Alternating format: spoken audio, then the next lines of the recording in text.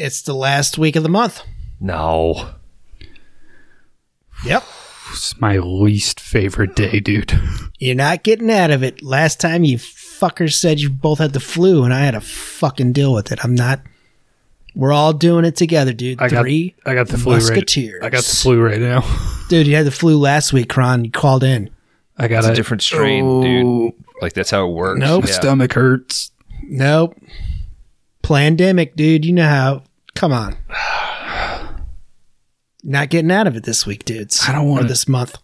I'm so sick. Kron, let's just do it, because if we don't do it, it's worse next month. Like, if it's going to be worse this month, dude. We had the BOGO sale. Buy one, get one. Why are these guys jerking off before they get home? Like, just because the porno's on sale doesn't mean you jerk off before you buy it. Like, the whole point is, what I'm telling these dude, sales make people so horny, dude. Oh, they were lined up like it was fucking Black Friday, dude. Dude, it's what keeps the store alive, dude. You know that. Go out to a beach, do some beach tugging. You know, it was all just trench coats, dude, and there wasn't anything under those. Tugging keeps the lights on, dudes. You know that. If we could solar power this place off of tugging. Did we order new waiters for this? Because I got mine on. Oh, you came into work in those. Okay. Yeah. So I know what day it is. I thought it was just a look. I thought he was just doing a thing. No. You like that? They seem fashionable yeah. All leather, baby. That's not what. Aren't you sweating down there? What would you call I that can't sit color? Down. It's like a brown on brown, brown gray, brown gray brown. There's some.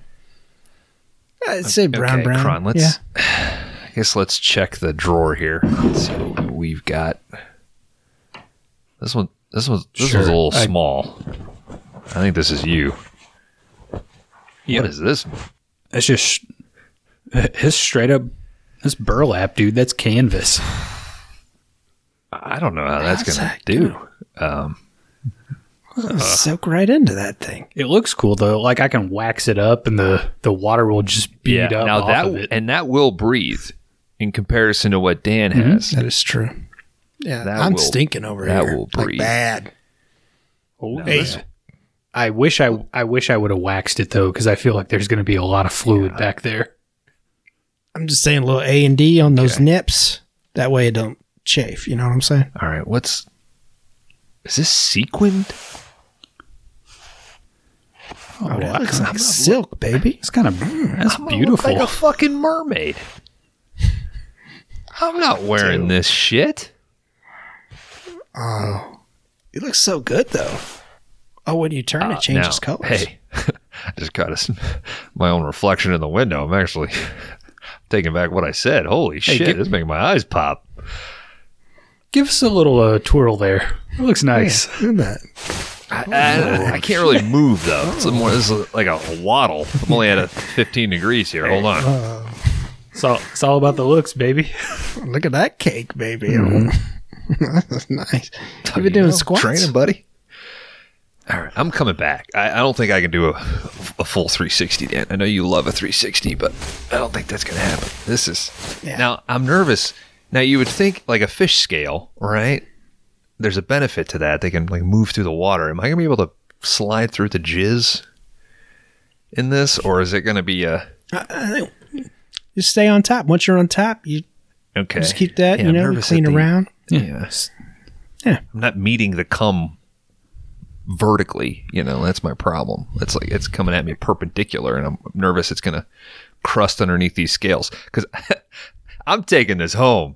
All right, this is it's nice. All right, you look good. Right. You look good in it. Wow, my mood has totally turned around. I was like kind of excited.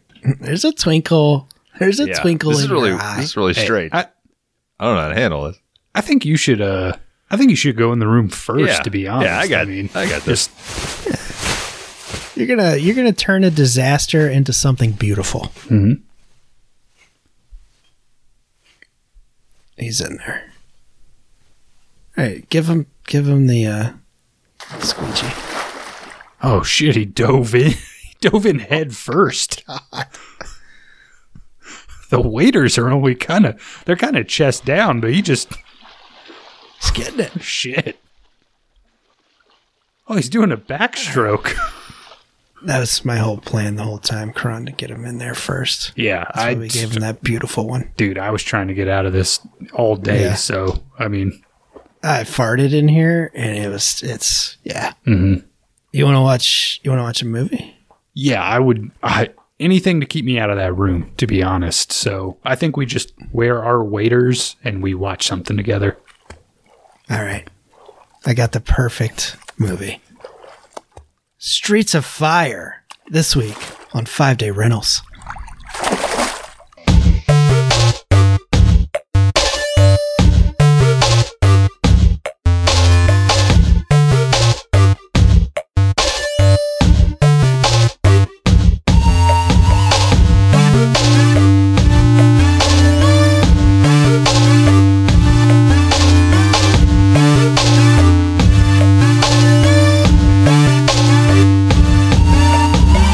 Welcome, everybody, to the 5-Day Rentals podcast. We are the video store podcast where each week we take turns picking a movie that we think meets a fun non-genre category. We're cracking open a new category this week with Direction Erection, the films of Walter Hill. And this week's pick is Streets of Fire from 1984. Of course, directed by Mr. Walter Hill. It has to be. I'm going to be taking you through this neon-dripped, fantastic motorcycle ride of Streets of Fire this week. I'm Laundry Dan. As always, I am here with my two best friends that anybody could have, Bones and Kron. Hangover reference. That's my favorite Walter Hill movie. That's not a Walter Hill movie. I'm going to just do my impression of the driver through this record. You're not going to say a word. Yeah. But I still want 1/3 of the money we get. You showed up at least. Mm-hmm. He can't. I'm here. Mm-hmm. You nod and you. Mm-hmm. Yeah, I do that all the time. If that's one thing Kron's good for, it's a few nods and a throughout the show. We're going to conjure Kron- up all. Who do you think Krons more, you or me? Mm-hmm. I think me. Or maybe I just notice it when I listen back to the episode. Yeah. I'm sure I'm the one who says like the most, unfortunately. I think that's all of us. Yeah. You two are pretty much tied for, all right, where was I? Fucking lost here in my notes. Yeah, it's easy to get lost, dude. Yeah. With the amount of detail we put in these dense notes. notes you take. Yeah, got reams of notebooks, dude. Now, It's true. can't be that much for this movie, right? We got 16 pages. Cody Simmers. It's pretty straightforward. Hey, that's Tom Cody to you. Sorry. Oh, also, Dan, did you specifically pick this movie because the song breaks give you a moment to not have to take notes? I mean, we start with a 7-minute song. We end with a 7-minute song. It doesn't hurt. 14 minutes of a 90-minute runtime. Awesome. Yeah. I wasn't mad, I'll tell you that much. Because you can kind of just for that write down like Ellen Ames sings a song. That covers 7 minutes of the movie. Work harder. Or work smarter, not harder, Kron. Right? Movie I picked is fucking like a brick. The amount of plot that's in there. The dialogue in your It's movie. it's more plot than one movie should have. You got more plot than words that the characters speak, I think. That's next. We'll get there. We're talking about Streets of Fire from 1984, dudes. We're ready to crack open a new category. Direction, erection, Walter Hill. Everybody's favorite director, right? Yeah, I wonder if we come out of this with an even greater appreciation, or if we come out of this with like a, I think I'm maybe it was all right. I think I'm a Carpenter man. That you can't build shit. If I had to pick one director, Carpenter. yeah, Dan is Kubrick, right? Or Fincher, Finchy. I'm a Kubrick, Finchy, no, you kind of guy. Can I pick two? Okay, Yeah. Carpenter, De Palma. Wow. Fucking cult nerd over here. He's so fucking cool. Bones, you gotta pick two. You guys can guess my two. Wes Anderson, Yep. Nolan. Nolan. Nope. Oh, wow. Man. Ooh, shit. Man might be number 3. Cameron? Nah, he might be like, he's probably like number 5. Who are we missing? Who's the guy that did In Bruges? McDonough. He wouldn't be on there. Or McDonough, some Irish. It's pronounced Madonna. Who's only made 9 movies and they're all McTiernan? fantastic, and we go in waves of hating him. Do I hate him? I think you probably have the same opinion of him as you do Oh, Wes Tarantino. Anderson. Yeah. That's a solid two. And I mean, the benefit is with picking those two, I get so many other directors because they are so heavily influenced by other shit, right? Wes Anderson? Yeah. Dude's smelling his own turds. Like, no. He just takes all those like 30s and 40s movies and repackages them to be Palatable. Kron, what's the best Wes Anderson movie? Grand Budapest Hotel. Thank you. I agree. It's a fair answer. Without a right answer.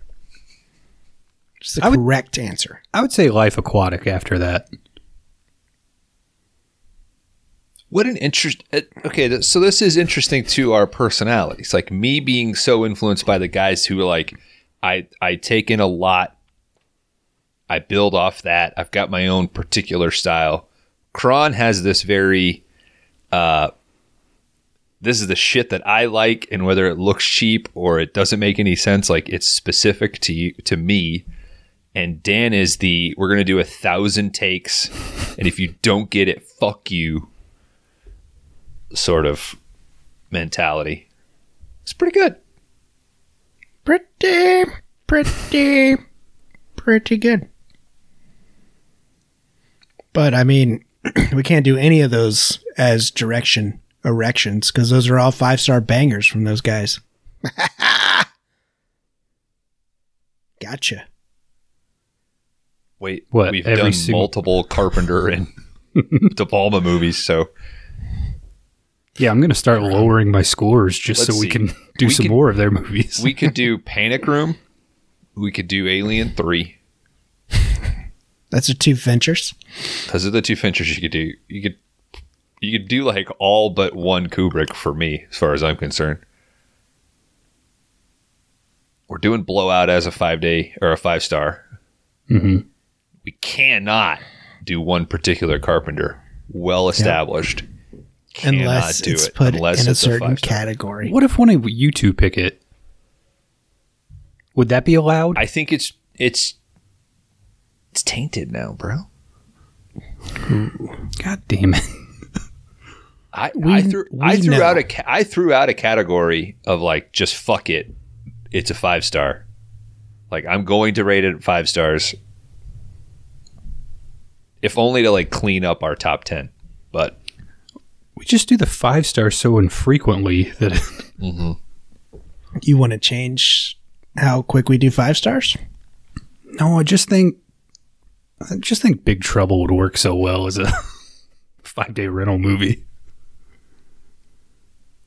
What was the category when you initially picked Big Trouble?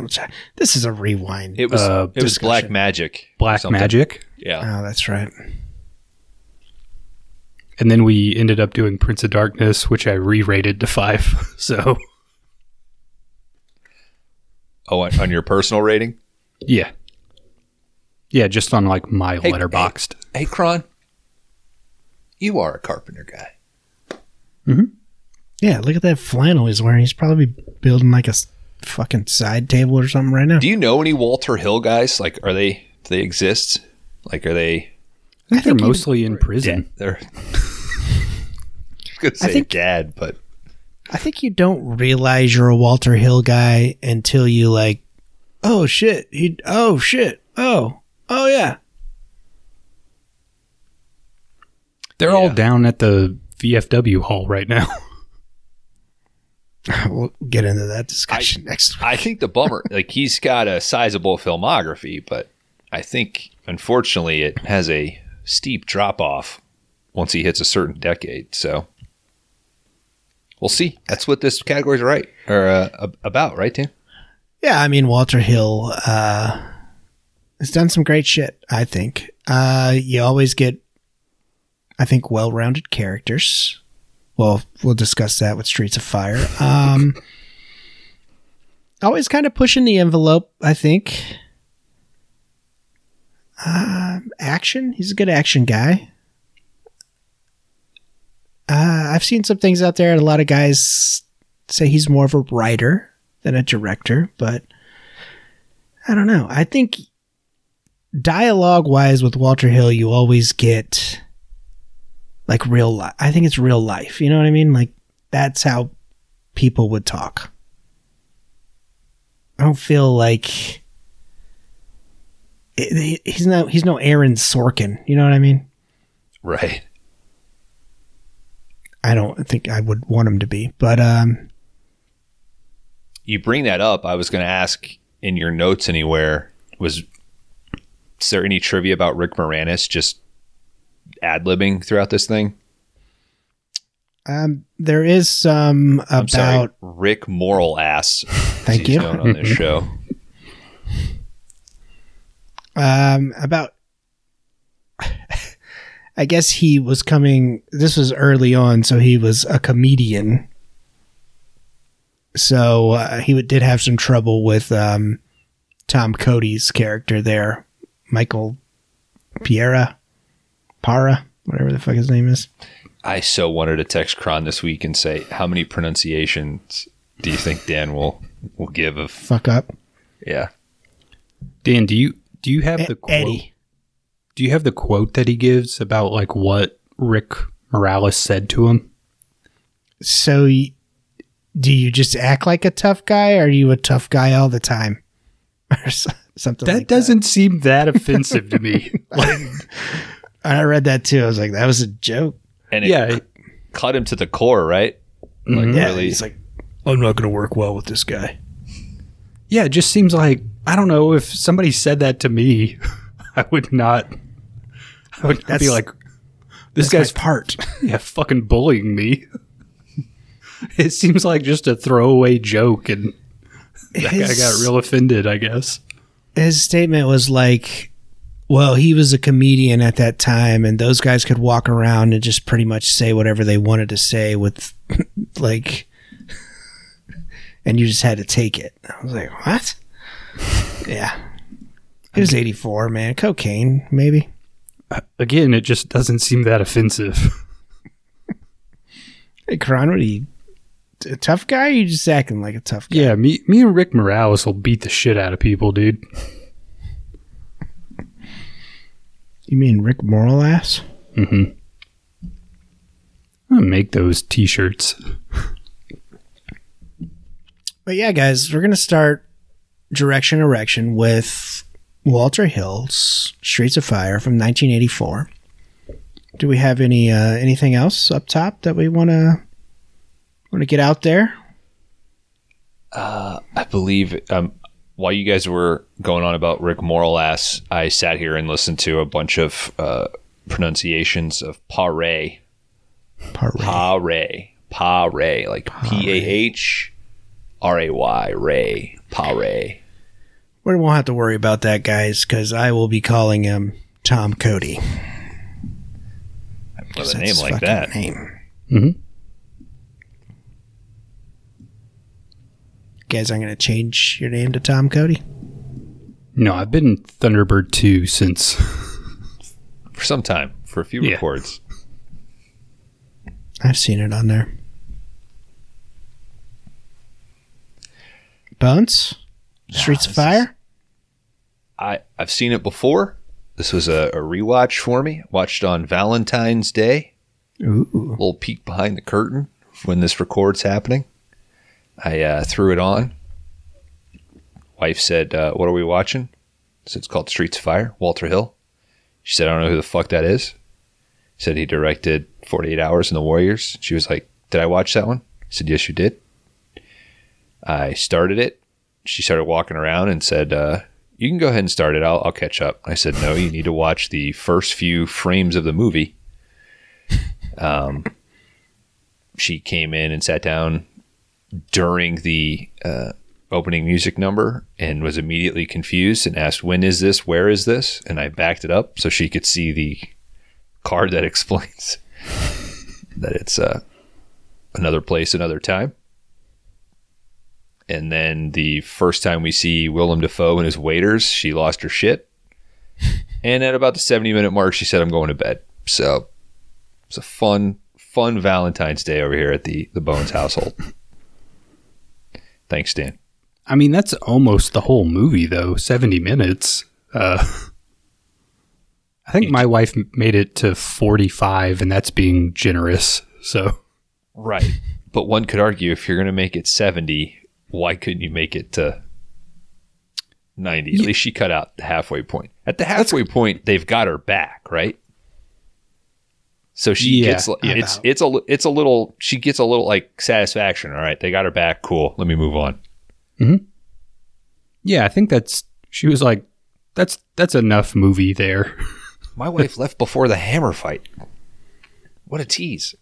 I think if you make it 70 and there's only 20 left, you got to just stick it out at that point. Mm-hmm. I'm gonna put you on speakerphone. Yell at my wife. No, I'll be like, you should leave a movie anytime you want. We gotta start this movie. I just looked at the time.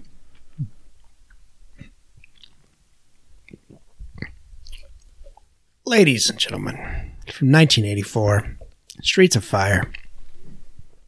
We start off with some text here. A rock and roll fable. Another time, or another place, another time.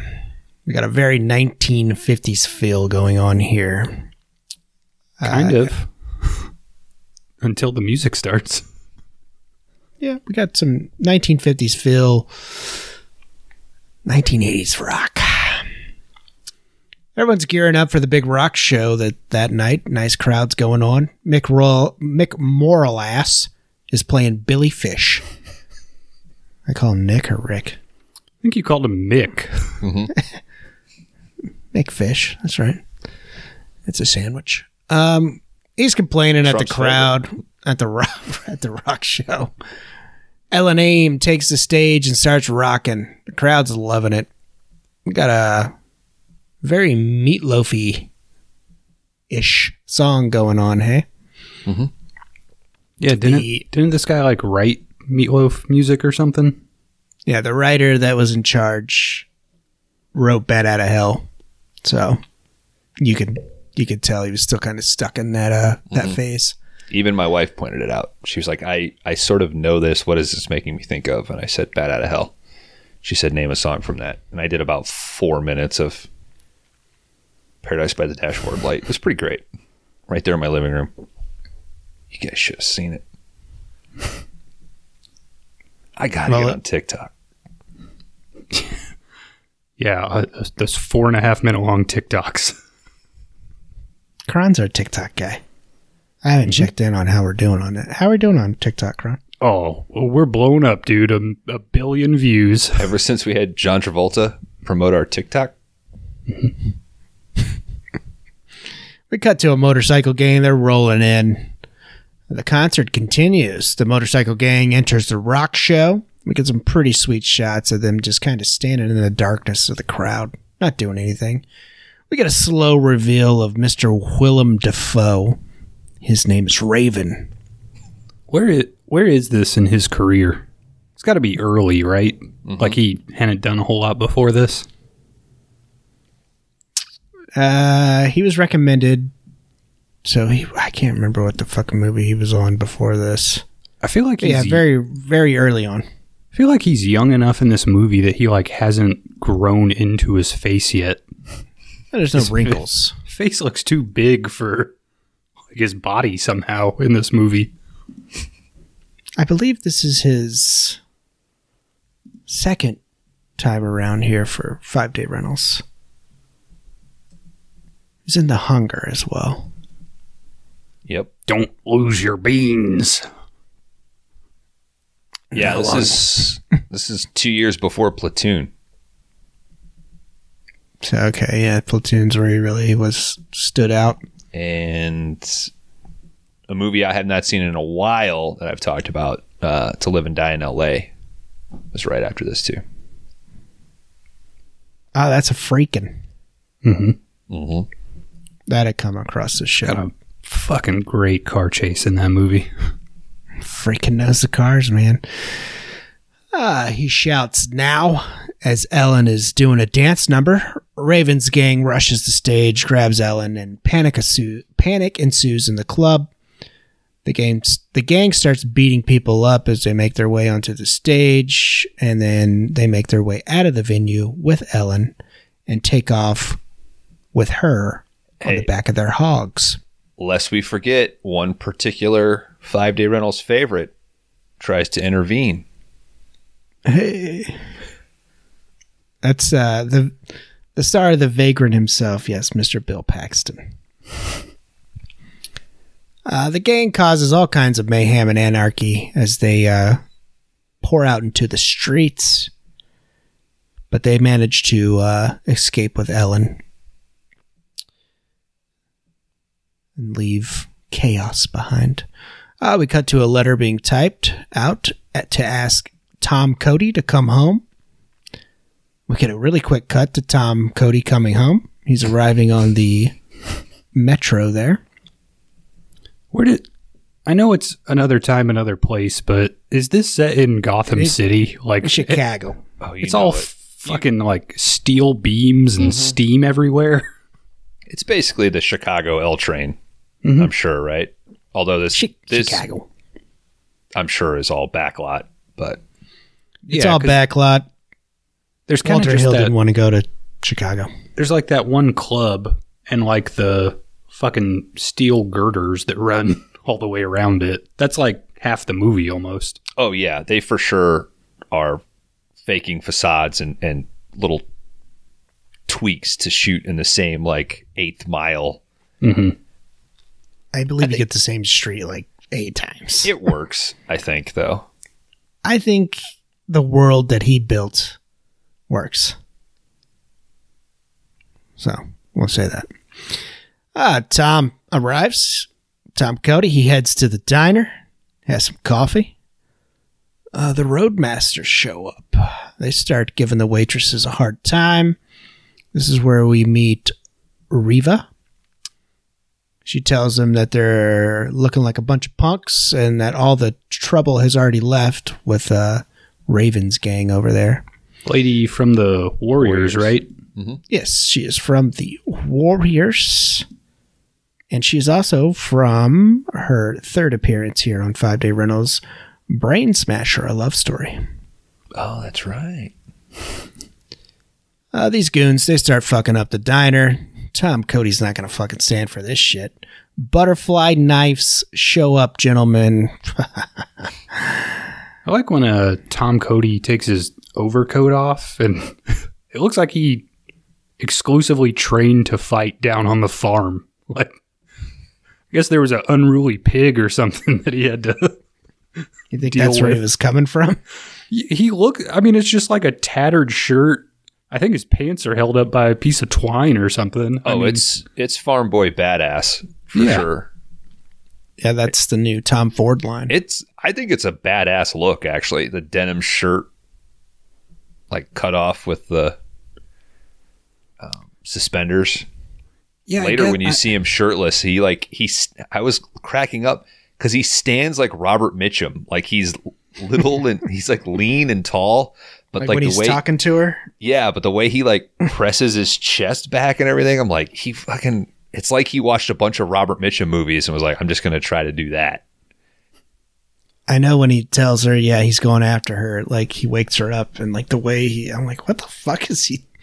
Like, got an itch on his back or some shit?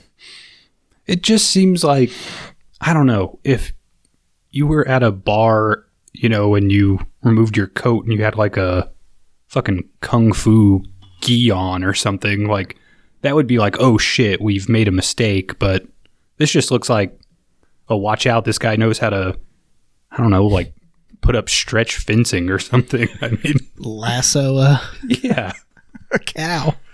When he took the coat off, I was not worried for the gang, really. I was more worried for Tom Cody at that point.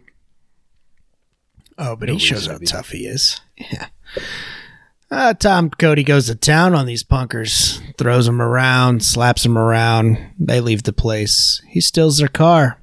And him and... I think I counted about 27 slaps. Yeah, there's a lot of slaps. Yeah, because he fucking... And then finally knocks him down. They edit in some flourishes there, which are kind of cool. He steals their car, and him and Reva, they take off for a joyride. We got the cops. They chase down her and Tom. They pull him over and give him a warning. I also we only have 2 cops in this whole movie. Mm-hmm. I think it's fucking hilarious. They give him a warning, and one of the cops mentions that he's Tom Cody and he ain't been home in a while. We cut to the cops later on after they let him go, saying that Tom Cody's a punk and that he got busted a while ago for having a gun. That's Slider from Top Gun, by the way. One of the cops. Rick Rossovich. He's also... Is he the boyfriend of Sarah Connor's roommate in Terminator? The one that, yeah. Cool. Good pull, Bones. Tom and Reva, they go to her place. She brings up that he was really into Ellen and explains that she's living with Billy Fish now. She plays at the rock joints and she recently got kidnapped.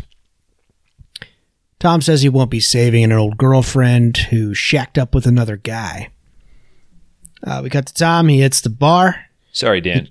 There was a lot of sexual talk here too, because she mentions not having a few guys over, but nothing that lasts. That just seems like he says something about when was the last time you had a guy here or over, and she says that I've had a few, but nothing that stuck around. But just basically admitting I'm sleeping around and shit. That seems so casual to talk to your sister about. I don't know. It's another time, dude. I mean, another place. It's true. Who knows what the norms are? This is a rock and roll fable. Mm-hmm. I mean, hey, I'm all for her liberation and all that shit, so go for it, but not a conversation. I hated when girls called me up on the landline, and my mom would be like, "Hey, there's a girl on the phone for you." I would just hang up. I'm not. You're not going to listen. I have no romantic interest when my parents or my family is around.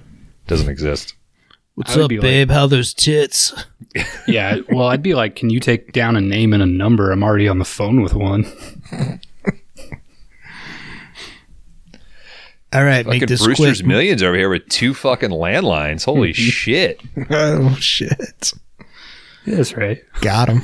That's how many women were calling the house.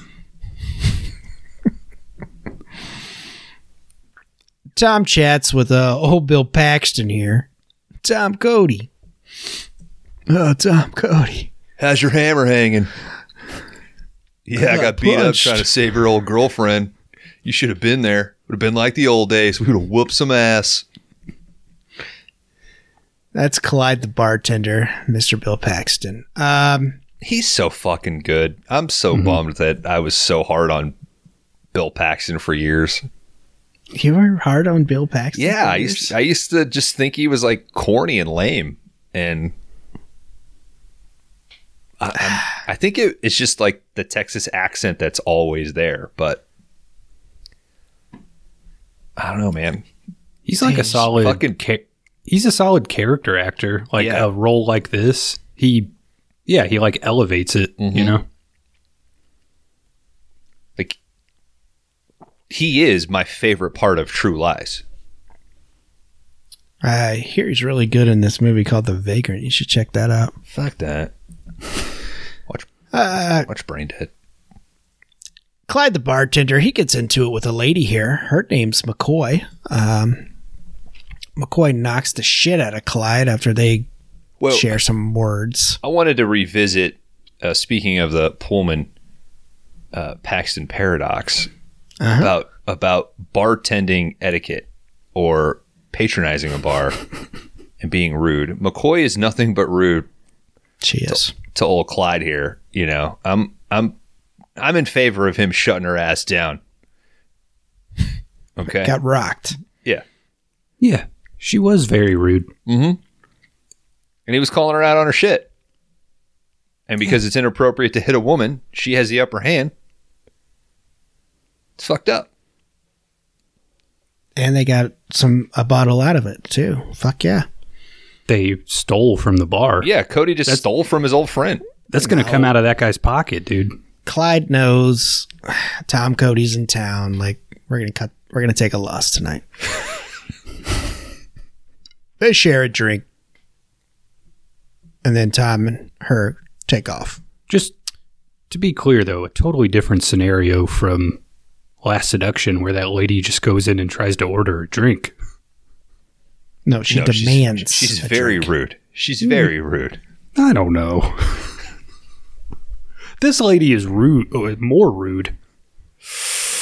McCoy was originally wrote as an overweight sidekick male. But when I bet Louis Anderson was pissed when this part fell through. If it's got wheels or a motor, I can drive it or fix it. As in the army.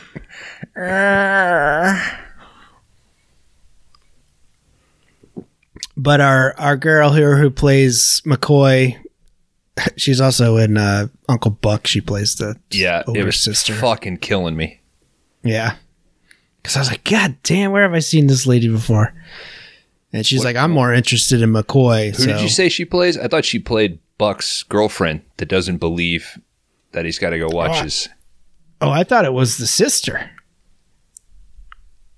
I don't fucking remember. The sister. No, like the sister. The older sister that he's always the sister is the girl shit. from, or the lady from Yes Dear. That fucking CBS show that I used to have to watch at the ambulance base all the time. You loved it. It's better than fucking everything. Everybody Loves Raymond. So, I'll give it that. Is it better than the King of Queens? Yeah. Yeah, it probably is. It's got Mike O'Malley. That Mike O'Malley's funny as hell, dude. You're right. I did love it.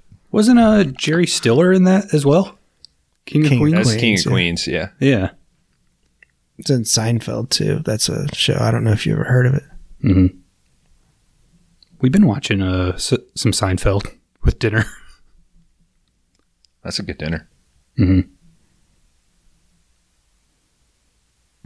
We eat at the table now and talk. Wow. Dude, what's going on over there? Schedules have fucked things up, so. I do that because I have children. I'm like, no, you can't watch your iPad while you're eating. Because you miss your mouth. When you said at the table bones, you've like got the TV over on the side of the table and you go like, ah. I wish. Now we can watch Jackie Gleason while we eat. Tom, Cody, and McCoy, they start chatting. They're both in the Army. McCoy says she's needing a job. If she's got a engine, she can fix it. If she can drive it, she's a lady. Pretty much she can do anything that has to do with the car. She's a lady. She's a soldier, Dan. Yep. Just looking for work, just passing through. That when I first saw her, I was like, that's a soldier. Mm-hmm. Yep. Tom, Cody, too. It was the leather baseball cap that tipped me off. She really See, I said umpire me first, and then it wasn't until she spoke that I was like, no, umpire's wrong. She's a soldier. She really reminded me of the side character in the Marvelous Mrs. Maisel, like the comedy promoter lady. It's like, yeah, I can see that. The lady who voices Lois Griffin? Yeah. Yeah. McCoy asked Tom Cody if he has a spare bed. Tom hints that maybe she wants to kind of get it on with him. But McCoy says, with a little hint, Tom's not her type. What do you think she means by that, guys? She's a lesbian. Yeah, I got that too. Doesn't she talk about like a husband later in the movie, though? She talks about somebody that broke her heart before she joined the military. But I think she plays the pronoun game. That's kind of what I got too, yeah. Tom decides to let her crash at his sister's place without even fucking asking her. So they take off. Tom explains the sleeping arrangements. We got to McCoy and Tom at his sister's place. Tom notices McCoy has a pistol. Tom then has a flashback of Ellen performing in black and white. Well, so that's another part of the dialogue. Like, he sees that McCoy's got a gun and then just immediately jumps to, don't ever fucking point that at me. I might not like it. Like, there's a constant antagonism, which I don't know if it's a way of saying like, oh, these are soldiers and that aggression would be there. But there's just constant antagonism from Cody and McCoy. I think they were maybe buddy. What is it? This was after 48 Hours. This was his movie after it. Mm-hmm. Honestly, guns are one of the most confusing things in this film. Like, at very key scenes, only one person has a gun. And then later on in the movie, everybody has a gun. Mm-hmm. I think I read at one point that guns were supposed to be hard to come by, like, in this world. I think that's what I thought. They make it out to be that because when the cops pull over Cody, which, by the way, like, they just fucking let him go. The chief is just like, whatever. And he tells Rossovich in the car, like, yeah, I busted him a few years ago. He had a gun. Like, they make it seem like it's a pretty big deal. So I agree with you. Like, they make it seem, because even later when Raven's like, yeah, you got a gun, big deal. I can get a gun. Lots of them. But yeah, but it's like, why doesn't Raven have a gun? He's obviously like King Lowlife in this city. Hey, man. You talk about the bombers like that. They could have done something to make it seem like it is super, super rare. Yeah. You know, or like, hard to get. Yeah. Like, she said, like, we talked about this before. Like, she could have said, like, yeah, it's the one thing I took from the army, or, you know, something to say, like, it's a big deal. Not even our cops carry guns, something. So, yeah, but then you get to the end of the movie and literally every townsperson I think it's has a firearm. I think it's like a Thunder in Paradise situation, Kron. Like, it's we're like going to say this. Yeah, nobody masturbates, but everybody masturbates. Alex Borstein is that actress's name. It just hit me. The one from Marvelous Mrs. Maisel. Jesus. Did anybody finish the third season? I haven't watched a Nope. single episode of it. I told you, just watch the first episode. Of the first I know. My The wife first told me. episode. My wife told me about that. Dude, you Just gotta watch watch the very it. end. Oh, dude. Hey, she's in the new Walter Hill movie. Rachel Bozeman or whatever her name is. 360, baby. Wasn't she in a Finchy? She was in. Was she in House of Cards? Yeah, I think so. Was she the chick that the aide was into? Call me Frank. Jesus. I love barbecue. I can't remember how many fucking seasons of that show I watched. Maybe House 2. of Cards? I think I made Yeah. it 2, yeah. Kron? I made it maybe 1. Like, I don't know if I ever even got through 2. I don't want to say It's a boring show. the TV only thing I can sucks. remember is like one very key scene, but I think that Could was be like spoiling end of the season end of 1. season 1. Yeah. Kate Mara. Yeah, but that's like the only thing I can even remember from that show. And the guy who has like the barbecue joint. Yeah, you're pretty spot on. And then doesn't his wife take over whenever he got in trouble? I think at that's how some they- point. Yeah. All right, we're not even. Okay. Yeah, we connected it. Oh, it's mighty good barbecue.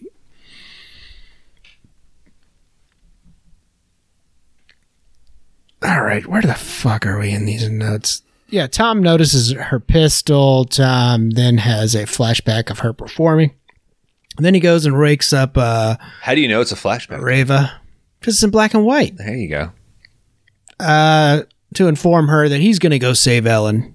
And he wants to meet up with Billy Fish to talk some fucking business. That was quick. Just like that, huh?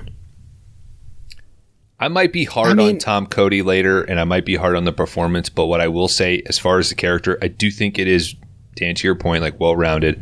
I think it is very realistic, like his back and forth. Like his, how emotionally reactive he is at times, I think is very human. I think it'd be very easy for him to just be like totally stone cold, but that's one thing I think the movie does well. I'm just saying you should have some better memories. Yeah, but they had all that footage of her performing. I It's mean, so much easier to slap a fucking black and white filter on it. And obviously there was some romance going on. You don't want to remember that? Because I'd like to see that. You can't pick what you remember, Dan. I mean, it's that's an excellent point, Kron. yeah. I'm trying to relate this to a movie that we've covered, but I can't think of one. I remember watching Ellen Ames perform, and we had all kinds of times together. I remember Diane Lane in Unfaithful. Like that's all I could think about this whole movie. It's like, God damn. Sam said, She's a beaut. I think she looks better as she got older. And I said, I don't disagree with you. I think she's aged very well. But she's been on my fucking radar ever since The Outsiders, I think. So, It's funny you bring up that movie. always had a soft Bones. spot. It's funny you bring up that movie. Not directed by Walter Hill. But this was an inspiration. The Outsiders was an inspiration for Streets of Fire. I love The Outsiders. One of the only This books I and- actually read in school and got This mad at kids and, talking through the movie. Shut the fuck up. It was good. This and Rumblefish. I don't know if you guys have ever seen that. Mickey Rourke. I've never seen Rumblefish, but I don't like anything Mickey Rourke before he fucked his face up. Rumblefish is pretty good. Outsiders, Rumblefish, both directed by Francis Ford Coppola. dude, have you seen The Wrestler? You're gonna go nuts. Oh, yeah. All right, we cut to the next morning. Tom hits up the local gun dealer for some protection. Like we said, talked earlier, it shouldn't be. He just said, hey, I need some guns. And the dude opened up like fucking Yeah. trunk full of But them. he's Tom Cody. Yeah, but That's this true. is another That's thing. true. Like, if guns were really hard to get, that guy would have like 2. But he has a trunk full. He has like 40 guns. I mean, Or they would meet at night. Like, he just like opens it up during the day. Like, yeah, dude, here you go. Okay, easy fix. This is the guy who's like, it's tough right now, man. You know they're hard on shit, and he gives him a choice. He's like, I got a revolver, or I got this fucking incendiary round shotgun. You know what I mean? Like, Which one do you want? do you have enough XP to get this guy? But like, yeah, have you collected enough tokens to this point in the movie to trade? Tom gets some guns. Reva and McCoy, they discuss Tom's love life as they're walking down to the diner. Tom loads up with some kick-ass guns here, heads to the diner. As soon as Tom walks in, he starts chatting with Billy Fish about getting Ellen back.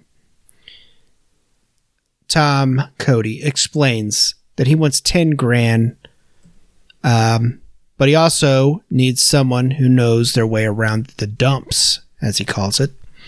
And he wants Billy Fish to help him out because I guess Billy used to run shows down there, it's the promote shits. shows. The shits. To help him out, of course, Billy refuses this. And Billy finally agrees that Ellen is very important to him and pretty much she's a big moneymaker for him. So Cody and Fish, they head out to the car, but McCoy butts in. She wants in on the action. Cody agrees to cut her in, but he says, I'm the boss. Anything I say goes. Our 3 amigos head out into the dumps. Why do they all sit in the front seat together? I think it's for comic. I don't know if it is for comic. I don't know. effect. I don't know. All right. I was questioning whether or not there was a back seat, and then later in the movie, when 2 of them get in the back seat, I got mad again. It's Like, a you're huge back 100%. seat. Yeah. It's like one of those old 50s cars that's, I don't know, like, That's where their gear was. That's where you make out. Tom Oh, there. Cody's guns. they were saving his those duffel seats for bag. kissing later. All right, McCoy, you switch out with Fish. I do think it would have been badass for Cody to ride in the back, though. You know, just kind of sitting in the middle, arms spread, kind of talking shit. Mhm. Yeah. It would have made more logical sense for any one of them to sit It's- in the back. I'm sure it's all set up because it looks like they've got a 2-camera rig on that car. And I'm sure they were just letting them riff and they were cutting between those. So, They drive by. This also gets the 2 cops' attention as well. Fish explains that they would probably have Ellen at a club that's pretty shitty. He asks Cody how he's going to handle all these bikers because if he starts killing bombers, the bombers are the name of Raven's motorcycle group here.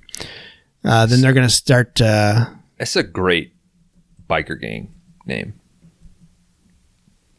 The bombers. Yeah.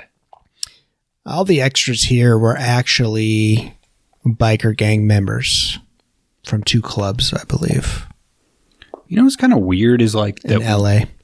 that Walter Hill didn't. I mean, I get that this world has like a very distinctive look to it, but he still didn't build it out that much. Like, I mean, the guy made the Warriors. He knows how to be like, all right, these guys are baseball guys. These guys are like, if you had more than one gang, like, or even just a scene where Defoe is like, oh, you know, we got beef with like blah, blah, blah. It would have just like added some kind of They got the world building. Roadmasters. Yeah, I guess, but I think he even says that they're part of the bombers, though. From the bombers, though. I think the Roadmaster guy says, though, that they're part of the bombers. yeah, they're like a subset. It just seems Yeah. like, I don't know, he did so well with the Warriors. It's like, Well, maybe he didn't want to turn it into the Warriors. just mention That's possible. 2 more gang names, and that's probably all you would have had to do. Dude, you're such a gang guy. Mm-hmm. I do think a failure in that is that they explain to you that it's hours away, like where they're going. Yeah, because that confused me at one point. It still looks like the same sort of place. So to Kron's point, like if they had gone through like a little village or something, and there was another gang, and you had that sort of like orphans type scene from the Warriors where they had to do something, or Orphans Not a Bop. Yeah. So I agree with you, Kron. It would have been nice to build that out a little bit, or Kron, they were already over budget. They weren't getting it. It seems like any gang, you need a rival gang that's challenging your turf, or I don't know, something. Yeah, but Tom Cody's cool because he didn't have to join a gang. Well, he doesn't have to, but he used to bop with Clyde. Yeah. I feel like Defoe should still be getting some pressure from like an outside party, You think Clyde and Tom Cody were part of the Warriors and that's where they ended up? No, this is a different time, different place. Yeah, or even when Raven calls in, like he could have called in a hell of a lot more backup at the end, kind of like in Stone Cold, where they fucking, like it would have been nice to have, multiple biker games, but one that's like purple or some shit. I don't know, Yeah. Total gang guys here. Check out the Warriors. It's a 5-star banger. Where the Purple Rain coverage. That'd be a great fucking biker name. Purple Rain, REIGN. Fuck, dude, we should start the Purple. They'd kind of lock themselves into only Prince music, though. You could do worse. You could definitely do worse. You guys ever like have the motorcycle guy that plays like what they think they should be listening to because they're on a motorcycle? And it's like, no, dude. They're listening to like War, Lowrider. Or like Nickelback or some shit. You're like, look at this photograph.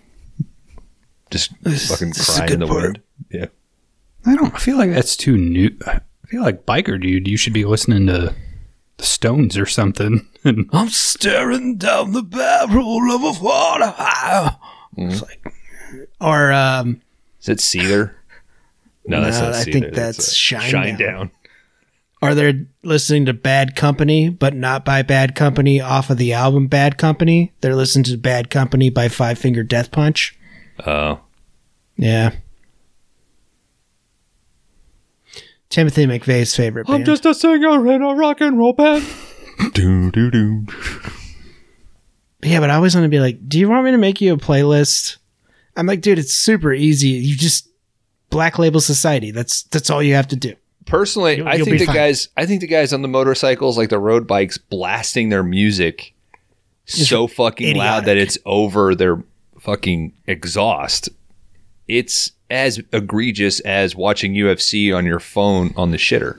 Like it's. Yeah, I mean, I feel like a real biker, you wouldn't have any way to play music anyway.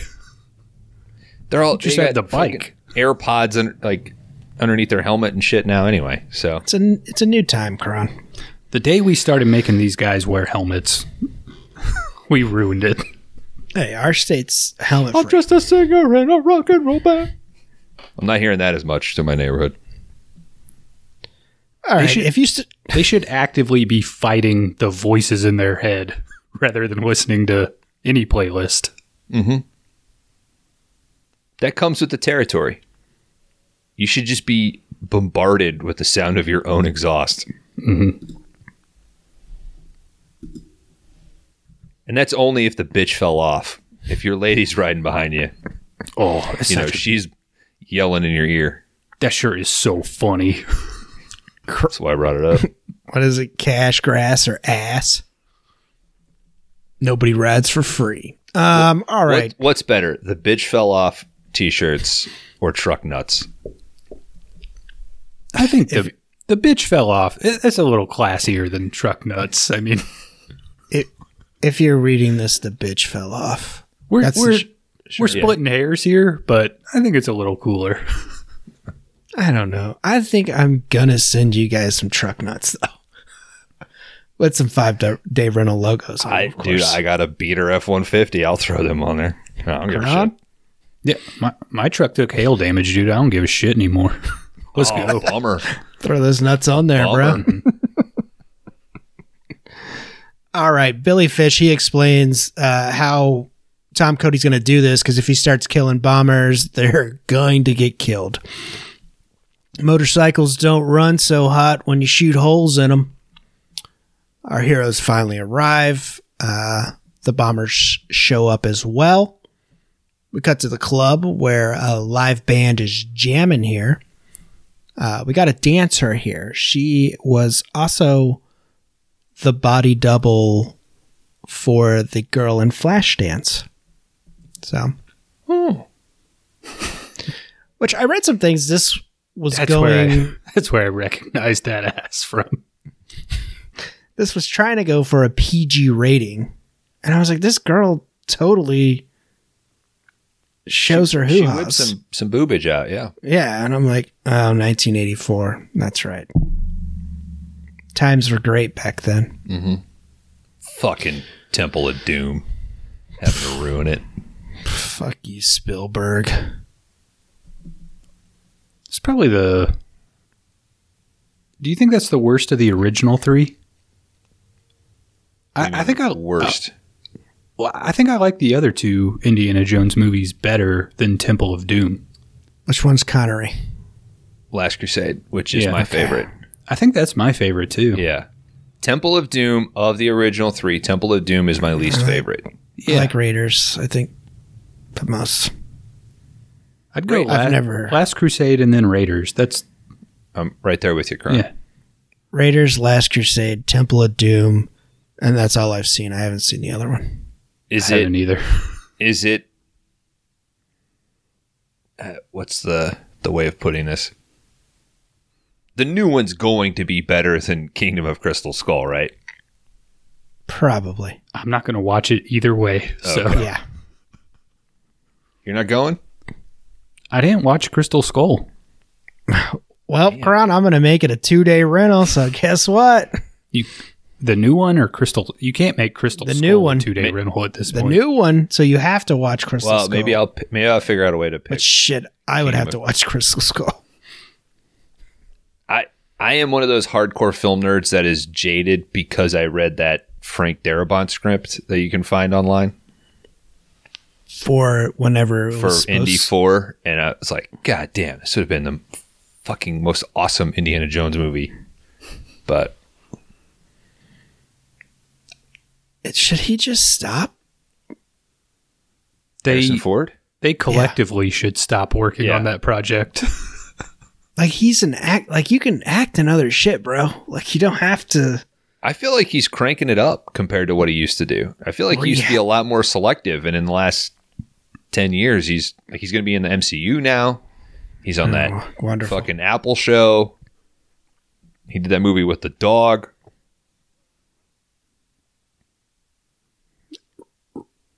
Raven arrives.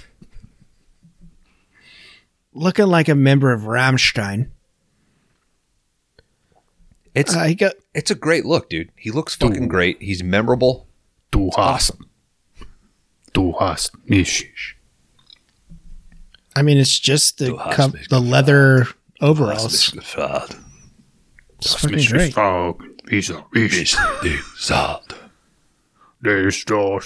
don't know. New album, fucking awesome. It's pretty good. From Rammstein? Yeah, I haven't Fucking listened to it. awesome. It's pretty All good. right, I'll throw it on tomorrow. Yeah. He goes in, checks on Ellen. She's tied to the bed.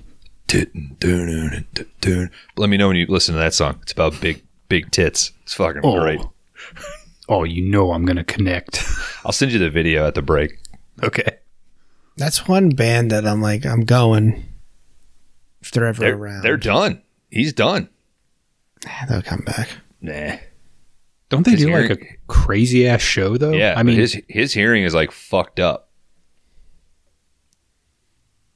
because they choose to be so fucking loud. Listen to their goddamn right music on their motorcycles and shit. I got Springsteen on Saturday. I probably don't need hearing protection. Yeah, I'm going to see Springsteen on Saturday. How the fuck did you get tickets to that? Oh shit. Penny Smasher? It's a bunch of bullshit. Kron, who is this fucking dude? Who, the Penny Smasher? Getting Or to see, yeah. I think it's like a Hooking this piece of shit up with boss tickets. damn. You can't just get those willy-nilly anymore. I don't know what he had to do for him, but he got him. You know what I did? I framed my brother for murder for fucking boss tickets. I knew it. I fucking knew it, dude. I knew it. That dummy was a plant.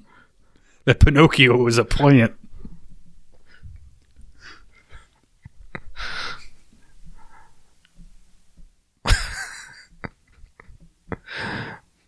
Raven tells Ellen that she's making it hard on herself. She just needs to fall in love with him for a few weeks and he would let her go. Reasonable compromise, huh? Maybe an 84. Nah, it's fucked up. Not today's standards. Cody's crew heads to the club through the... Is this alleys? It seems like they went on like a fucking rooftop or some shit. Through the condensation plant? I don't know. It's this generic Ace Chemical building. Yeah. I think it was a real plant that they filmed, and this is one of the location shots, I think, from what I read. Like they go through Dark these Angel alleys. Climax factory. Yeah. Mm-hmm. Cody gets his shotgun ready. Fish leads the way. They're spooked by the vagrant. A bum. Ed Begley Jr., man. Yeah. Second time on the podcast. Another Third appearance here. Third? Third. I mean, another solid character actor who elevates the 3 minutes he's on screen. Oh, He's got some tall ass hair, bro. It's like, god damn. I forgot about a big one. Oh, that he's in? Yeah. You guys won't remember it, but I know he's in 3 of them that we've covered. Streets of Fire. Cat People. Cat People, that's right. That was the one I forgot. Lawyer in Last Seduction? Is that Ed Begley Jr.? No, that is I'll look that up. No, he's in he's Stickley in Batman Forever. That's right. What the hell is going on here? All right. Ed here, he gives up information on Ellen that she's being held on the 2nd floor of Torchy's. That's the bar here where the bombers are hanging out. And of course, that's just a good deed here. Tom Cody says, pay the guy to Billy Fish. So yeah. Go buy some deodorant. JT Walsh was the lawyer in Last Seduction. That's right. That's right. Cody's crew, they continue on to Torchy's. Cody tells Fish to go down and pretty much be a driver for him whenever they rescue her to be there. I think he tells him 15 minutes or some shit. He sends McCoy down as well to check out the club. She climbs down, heads to the club. Cody takes the high ground and finds a good spot here on the roof. I feel like this lady does 90% of the mission by herself. I was just going to say, he's way more danger than he is. He highly doubts her ability. He even says, if you help me out, great. If not, stay the fuck out of my way. And like you said, yeah, she does all of it. Mm-hmm. She enters the club here to scope it out. Cody hits the roof again. Or he's still searching for a spot on the roof. McCoy gets hit on. Laying on a bunch of pipes and shit. Like, that's not a good sniper stance, bro. Well, yeah, and then that fucking whistle goes off too. It's like, Oh, what the fuck? he would go deaf. I feel like that thing has to be so loud. I had to turn it down on my TV, man. I watched the Blu-ray from Shout Factory. Well, your wife went to bed 5 minutes before this, so. I went downstairs. I tucked her in. McCoy gets hit on by one of the bombers. He's like, let's head upstairs to the party room. When that steam whistle went off, they should have cut to all the Flintstones guys leaving work for the day. Sliding down the back of a brontosaurus. Mm-hmm. You guys are showing your age. Everybody knows fucking Flintstones, dude. They're back. Bigger than ever. Yeah, Viva Rock Vegas, Dan. Never watched that one. I watched the original. I'll bring it for sequels, though. Kron's like, oh shit, I'm gonna write that one down. This bomber tries to get fresh with McCoy. She puts a quick end to that. Pretty much just knocks his ass out. Cody finally finds a decent spot on the roof. We cut to McCoy breaking in to Raven's. I guess they're playing a poker game, and his goons that are going on. She holds him at gunpoint. Cody sees Ellen from the roof. She's just hanging out, tied to a bed. Now again, this motorcycle biker thug guy, like as soon as she holds the gun up, he's like, oh, please just take all the money. Like, fucking losers in this game, dude. I think that was supposed to be the gun thing. Like, yeah, I guns guess, are supposed to be hard to find. There are 80 of you in this club. There's one woman with a gun. Oh, they don't know how many bullets she has. That's true. They don't know. Nobody has guns. Are we getting into this club? I don't know if I want to go. I think we could get in. I like the entertainment. I think the band puts on a good show, and I like the dancer, but I don't know about the crowd. You got to think about the crowd. That's true. What's the vibe? Is it violent? Is it coke heavy? I think it'd be too noisy for me. I like the inside. I don't like going outside to have a smoke and listening to all that fucking racket with those motorcycles. Yeah. All right, Cody sees Ellen through a window here, and he starts shooting at these motorcycles from the roof, causing many explosions.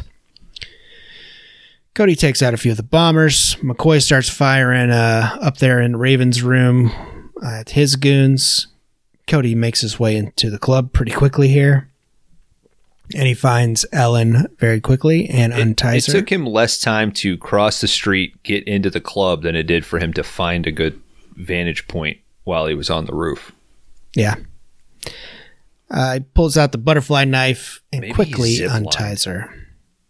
That would have been a sweet. zipline scene. A fucking sweet Highlander zipline. Fuck yeah. Check out our episode on Highlander. It's wonderful. It's all right. McCoy takes off and meets Cody. They run through the club together with Ellen. Fish pulls up in the car outside. McCoy takes Fish and Ellen to safety, but Cody decides to stay behind and fight more of the bombers. He busts open the fuel tanks there outside of the club. Stupid move. Yeah. Shoots them and blows up Torchies. He hops on one of the lone bikes that remain, but gets interrupted by Raven. He comes through the flames. Looks pretty fucking sweet. Looks like I've ran into someone who likes to play as rough as I do. What's your name? The name's Tom Cody. Raven says, I'll be coming for her, and I'll be coming for you as well. See, if it were me, I'd give one of your names rather than my own. I was just getting ready to ask you, Kron, like, what would you say? Because I thought you were going to say, like, my name's Fuck You or something. Like, no, I'd give Gary. Give one of your names and addresses to this guy. Laundry Dan. That's Bye. right. Laundry Dan. Tom Cody, he takes off on the bike. Raven walks back in through the flames. He rides back. Tom Cody rides back to meet McCoy. This looks pretty great here. Him riding back, very blue, very Michael Mann. Mm-hmm. If it's blue, it's Michael Mann. Yeah, Michael Mann might disagree, but okay. Okay. And we're gonna take a pee break, guys.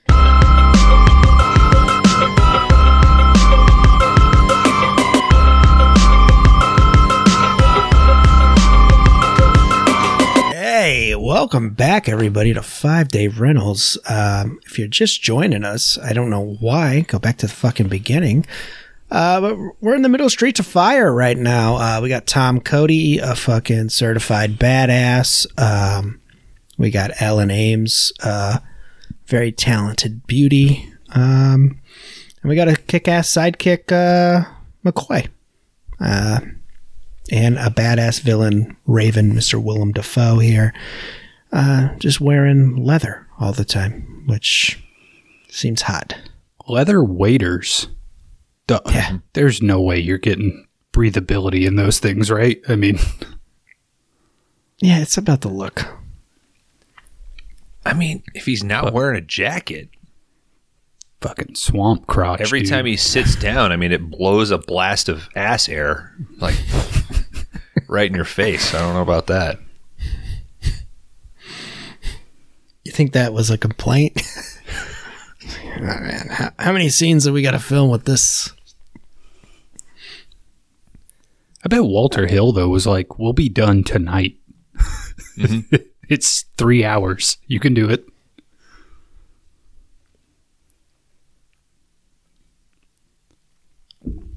All right, we cut to McCoy and Fish and Ellen. They're all waiting on Cody. He finally arrives. McCoy explains to Fish that Ellen and Tom used to do it together. Wait, what? What do you mean? Yeah, they used to be an item. Well, like business partners? What does or? it mean? Yeah. No, like bumping uglies. Like penis and vagina? I mean, I'm not sure what both of them have, but they were putting their sexual parts together. What a crude thing to say. I bet those are pretty, so they're pretty. You know they're bumping pretty. Bumping up? I mean, they're both pretty ugly guys. Speak for yourself, dude. Jesus. Let's see him. I look like a fucking statue of David, dude. Jeez. Carve me out of marble. If you think they're ugly, what do you think about me? Honest opinion.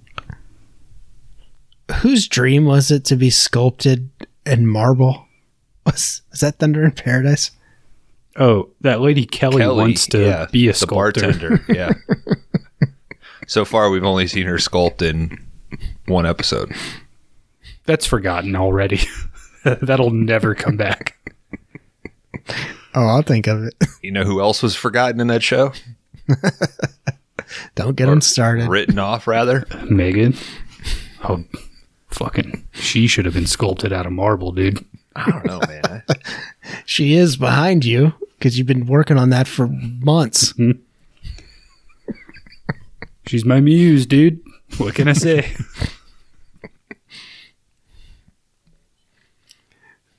All right. Yeah, she explains that they used to date, Tom and Ellen. They all take off. Fish thinks they're home free, but Cody explains, no, we got to bury the car, man. Like, we're on the run right now. They get to the hideout. Ellen takes Tom to the side to have a chat with him. She wants to know why he saved her. She's pretty much... When they say bury the car, they just mean ditch it, right? Because that car, like, comes back later in the movie. Yeah. McCoy has it. They set this place up like if you were to leave a car anywhere, it would easily be stolen or fucked up. And then McCoy finds it a week later and it's totally fine. Seems odd. Or maybe they were just doing this so Fish wouldn't take it, maybe? I don't know. Or maybe they did it because they knew they were at the end what was going to happen. So they're like, yeah. All right, he says that he did it for the money and nothing more. Well, this pisses Ellen off because she thinks it's for love, but it's for money, baby. You guys taking Ellen or are you taking the cash? Why not both? No. Yeah, I got a play that can get them both, Dan. Damn it. McCoy and Fish, they have a conversation about Ellen and Cody. This is what you say.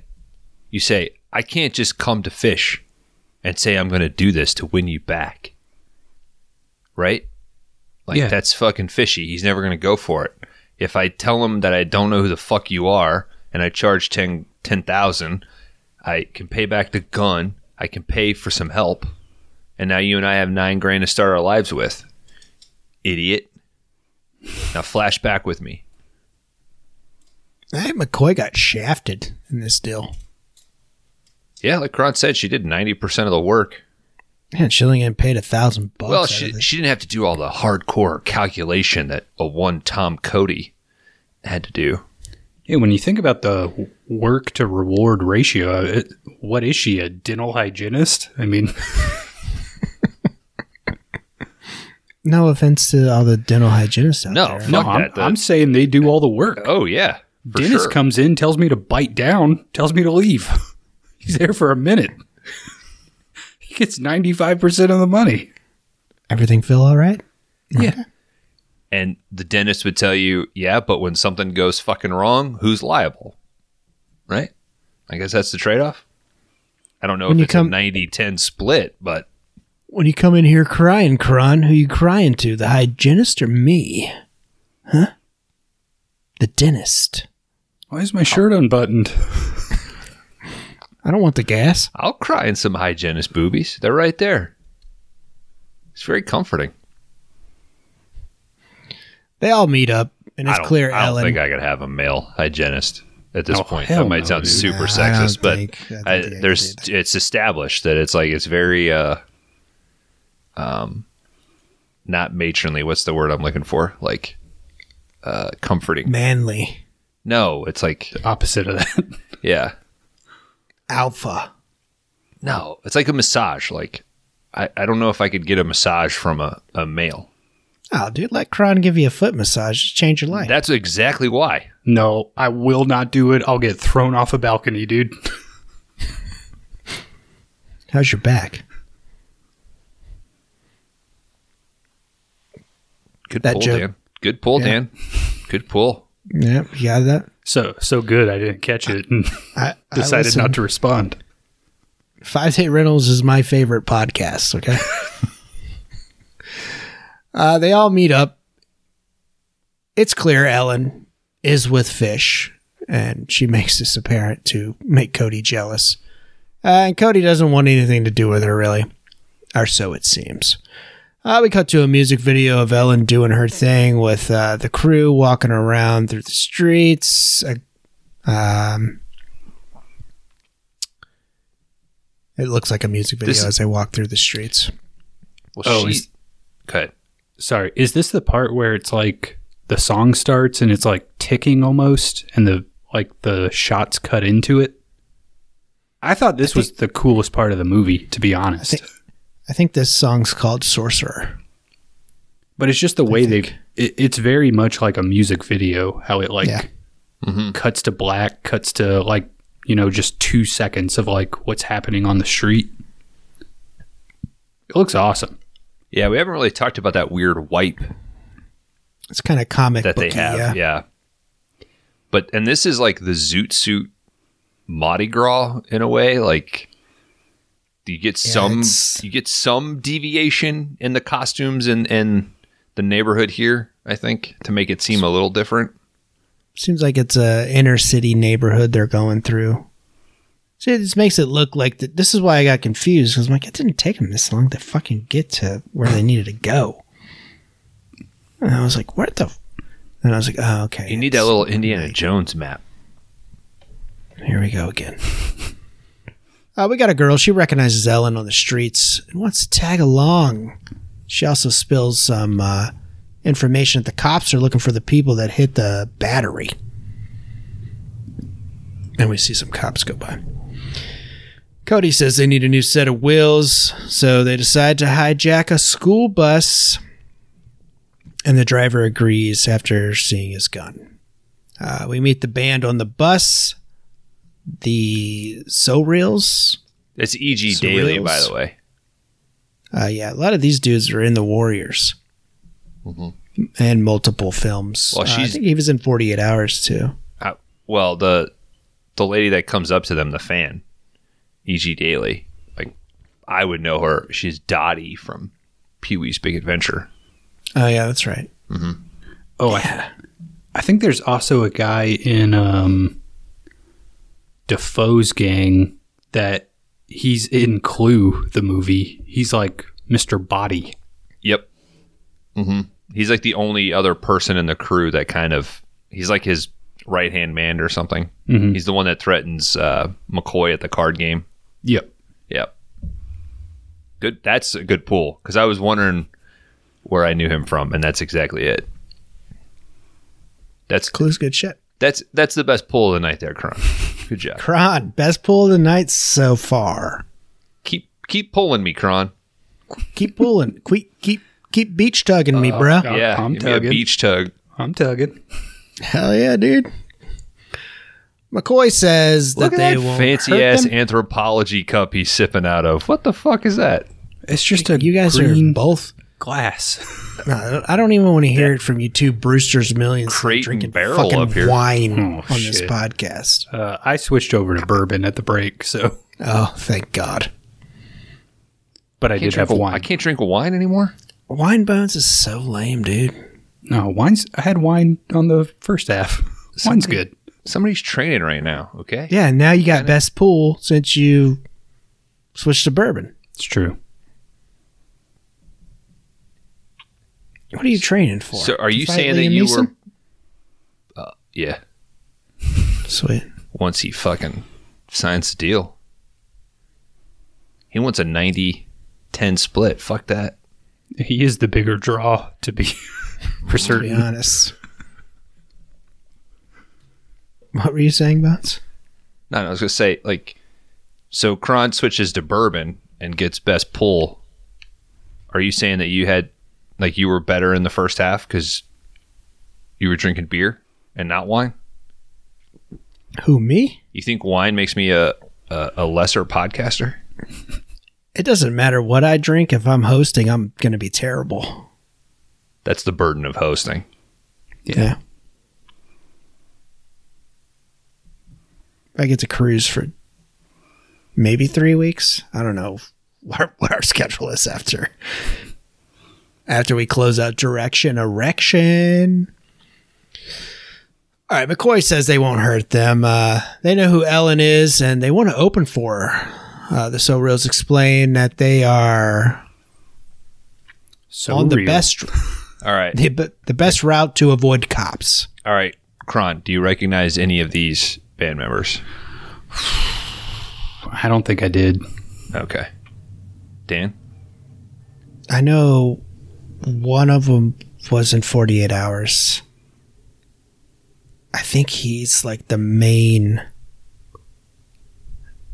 like cop in charge of Nick Nolte in 48 Hours.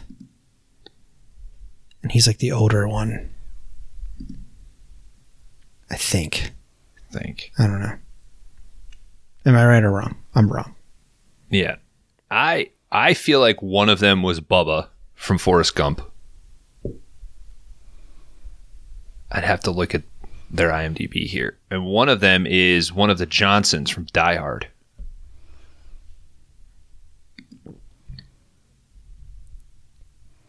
Yeah, these guys, Just like Saigon, hey, slick. they all have multiple It's in junior Walter high, Hill dickhead. credits, I believe. Walter Hill likes to bring back his guys. Quick cut to the bus getting a flat tire, and they're trying to fix it. The whole gang is just kind of waiting around and chatting. Fish explains to Cody that he better get out of the picture because he's with Ellen now. And Cody says he could kick the shit out of him, like, get the fuck away from me.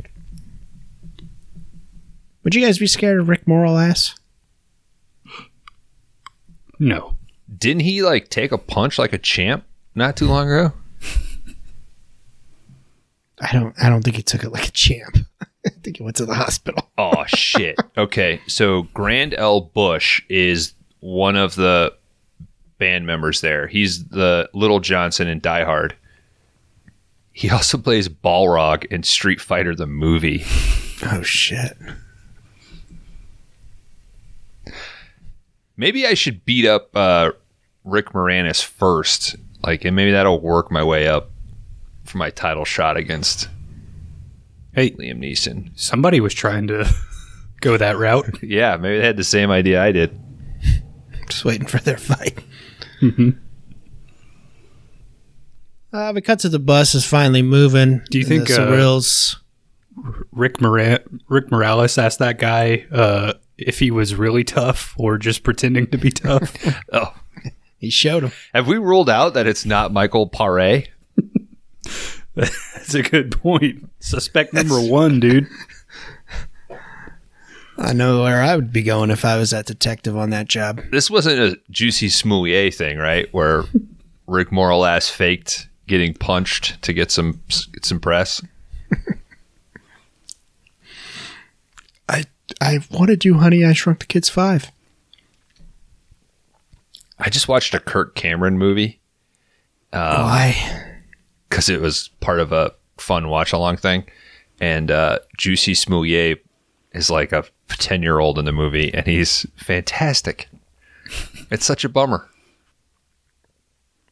I forget the name of this thing. I'm going to tell you, I'm sidetracking this episode to talk about this thing. The premise of this is Kirk Cameron plays a orphan, right, who's adopted by this like farmer, and he's very close with Cloris Leachman, who is the proprietor of an orphanage in the village. And Kirk Cameron's like family, like his adopted parents both die, and he's left with his mentally challenged adopted sister. And his dream is to also have a family, and they're pig farmers. So he kidnaps Juicy Smoulier from the other orphanage because he knows that the other orphanage is being shut down, and he convinces the kid that he's an angel and the kid is dead and in heaven, and Kirk Cameron's responsible for like guiding him through heaven. And it's fucking bonkers, man.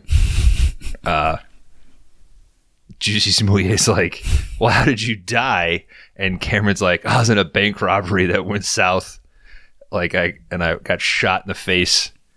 So for like half of the movie, he's pretending that he's an angel and having to like explain all this shit to Juicy Smoulier. And then at the end, Juicy Smoulier is like, I knew you weren't an angel the whole time. I just liked having a new family. It's fucking weird. Perfect 360. Yeah. This is what you're doing on the weekdays? I got other friends, man. I'm doing stuff. Are you familiar with Everything is Terrible? It sounds terrible. Yeah, that's what it was. It was an Everything is Terrible watch along. So they had like an awesome Christian rap pre-show, and then we watched this movie. Sounds terrible. It was great. It was fantastic. We cut to the bus moving, and the Surreals showing off their talents here. The bus rolls up on a ton of cops. Cody's plan is to say Fish is managing the Surreals. They pull. Is it the Shirelles? Is it Shirelles or Shirelles? I thought he said reels. Shirelles. Sorels. So reels. That's what I took it as, like so real. I don't know. McCoy explains. The cops talk to McCoy. She opens up the bus because she's driving it. She explains the story to the cops, but then Fitch jumps in and pays the cops pretty quickly. But then the cops turn around and was like, "Yo, you were way too fast in paying us. Like, there's something going on here." Tom Cody jumps up with his shotgun and tells the cops how it's gonna go. They walk off the bus, Cody and McCoy, and they take control of the cop situation here. They start to blow the fuck out of their cars. Yeah, McCoy threatens to shoot him in the ass. Yeah. got to this scene and am I watching the end of American Psycho here? I mean, wait, those cop cars are going up.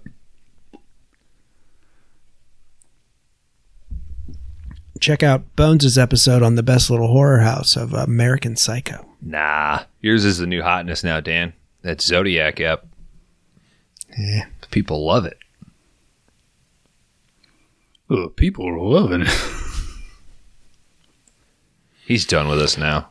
Mm-hmm. He worked his way through us all. They blow up these cars. Little peek behind the curtain. Dan had the best little horror house Zodiac episode and then told us before we hit record that he had some business he needed to talk about. We talked about this business. Episode started with a little bit of a panic there, listener. So if we've been off, it's... I can't get over this fucking cup that Kron keeps drinking out of. Kron, send him one of these. It's green glass, dude. Yeah, I know. But it looks real fancy. It almost looks like something you'd have on your vanity to put your toothbrush in. Or your pubes. Mm-hmm.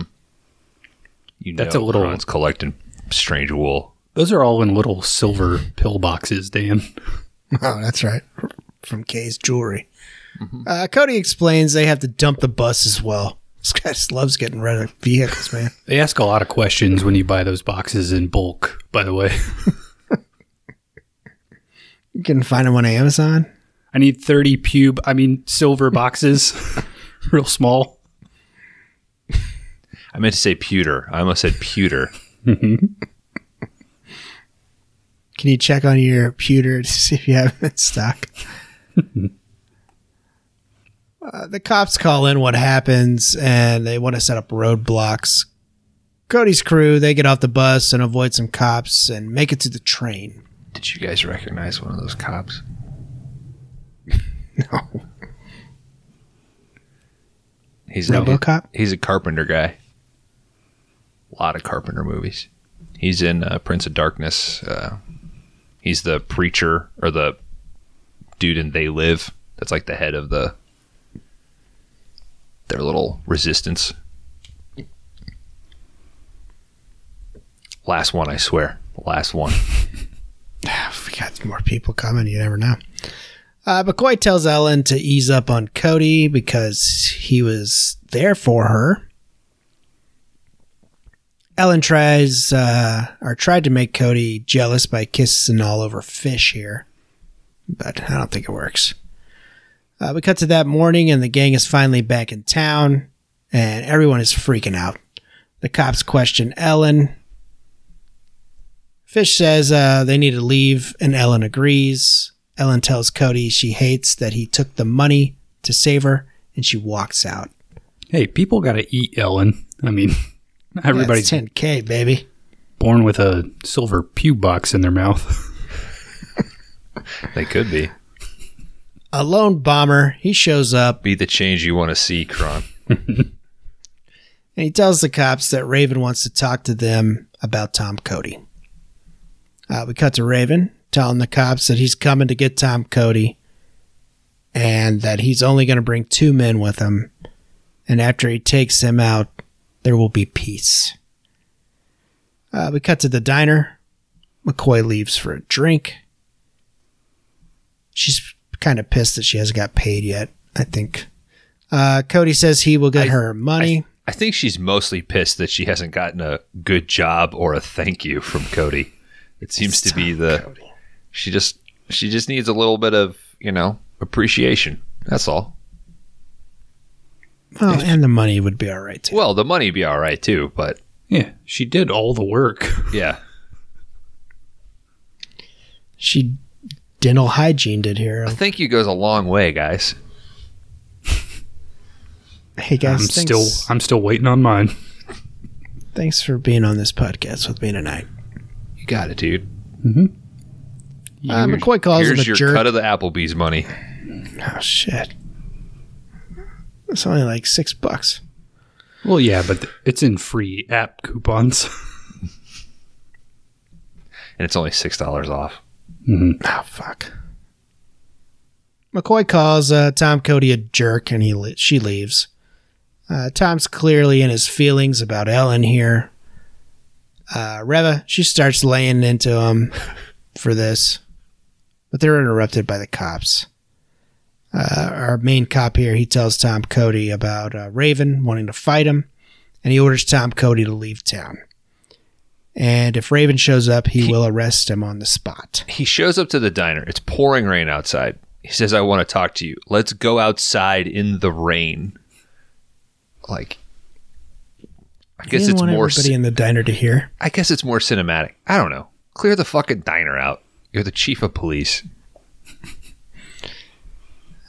Tom Cody, he heads over to Fish's place. Yeah, borrow a gun and start waving it around so you can that'll clear clear the it out. diner out. Plus, there's no fucking window. People can hear anyway.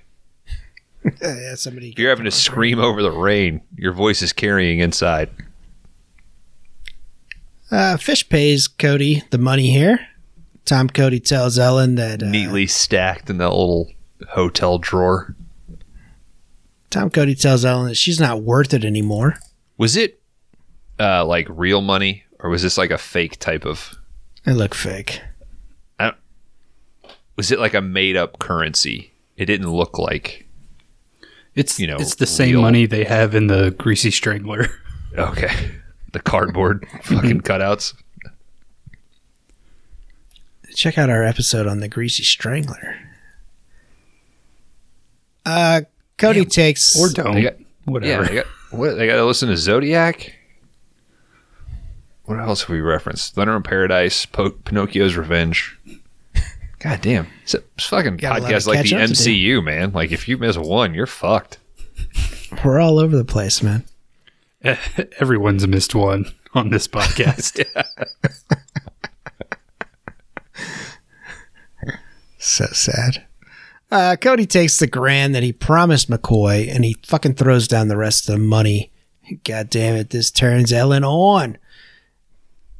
Ellen chases after Tom, asks him what was she supposed to do. They kiss in the rain. We cut to them in bed after going to Pound Town. Wait, what?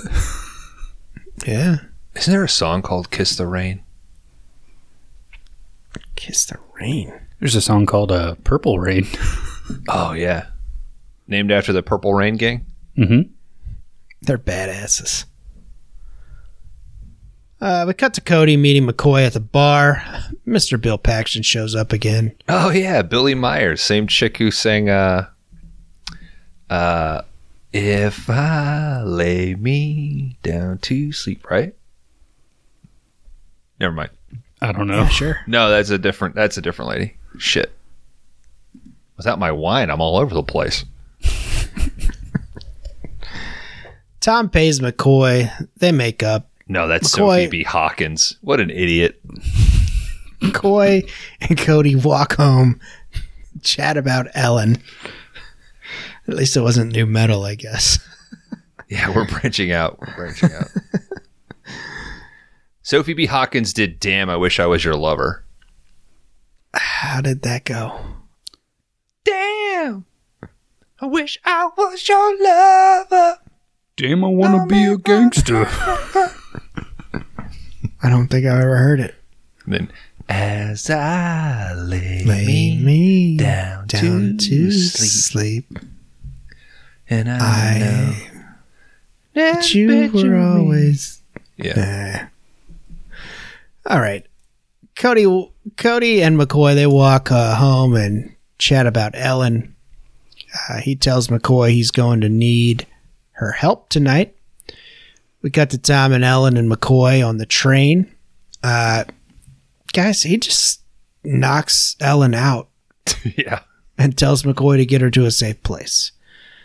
I think maybe he's trying to protect her, I guess. This was No. Not sure why. This is a long time coming, Dan. This was Walter Hill being like, people think I'm too misogynistic, so I'm going to make a female forward movie. But he just try as he might, he just couldn't get through a whole film without decking a woman. I mean, Yeah, that's how that went. And Tom Cody can't make it back to Richmond because the bombers have made a fire on the track. That's very oddly familiar from another film. Yeah, there's also a scene where they all have to like run to catch the train. Yeah. And who is the train operator? Remember 10 minutes ago when you said this is the last one? I don't know. Yeah, who is it? Shit. Is It's the he or voice she- from The Warriors. Oh yeah, shit. That is her. Yeah. Chief from Carmen Sandiego. Good pull, Bones. Hey, Last boppers. one. Yep. Last Hey, one. all you boppers. The baseball we- Furies dropped the ball. We got to Raven. He's showing up for the fight with Tom Cody. The cops show up to stop him because Cody's not there. Raven blows his air horn, and out comes a shitload of bombers. He lied. Fish runs out and tells the bombers to get the hell out of town. He gets punched in the face like he did last year. All of a sudden, Tom Cody, he comes screeching up in his car. Need to fix their brakes on that motherfucker. Sorry, I'm late. The cop tells Cody good luck. Earlier in the movie, when he pulls up in front of the diner, I think Michael Paré missed his mark. I think he was supposed to stop at one point, and the car actually goes like an extra 2 feet. And I think in just the fucking Walter Hill way, they were like, it's fine. You did it. The like where the camera sits, he stops and then he goes another like jerks forward. Raven pulls out That some. Rick Morrill ass fucking comment just got under his skin, man. Forgot how to drive. This fucking guy. 3 weeks in. Raven pulls out some railroad hammers, and they start to fight with them. Why would you bring one for your enemy? Even fight, bro. Yeah. All right. Hey, We you got some- guys remember in the beginning of the movie when Clyde the bartender says, "Hey, how's your hammer hanging?" Yeah. And now they fight with hammers. That's pretty sweet. 360, baby. You guys better believe the next time we all meet up, I'm only bringing one railroad hammer.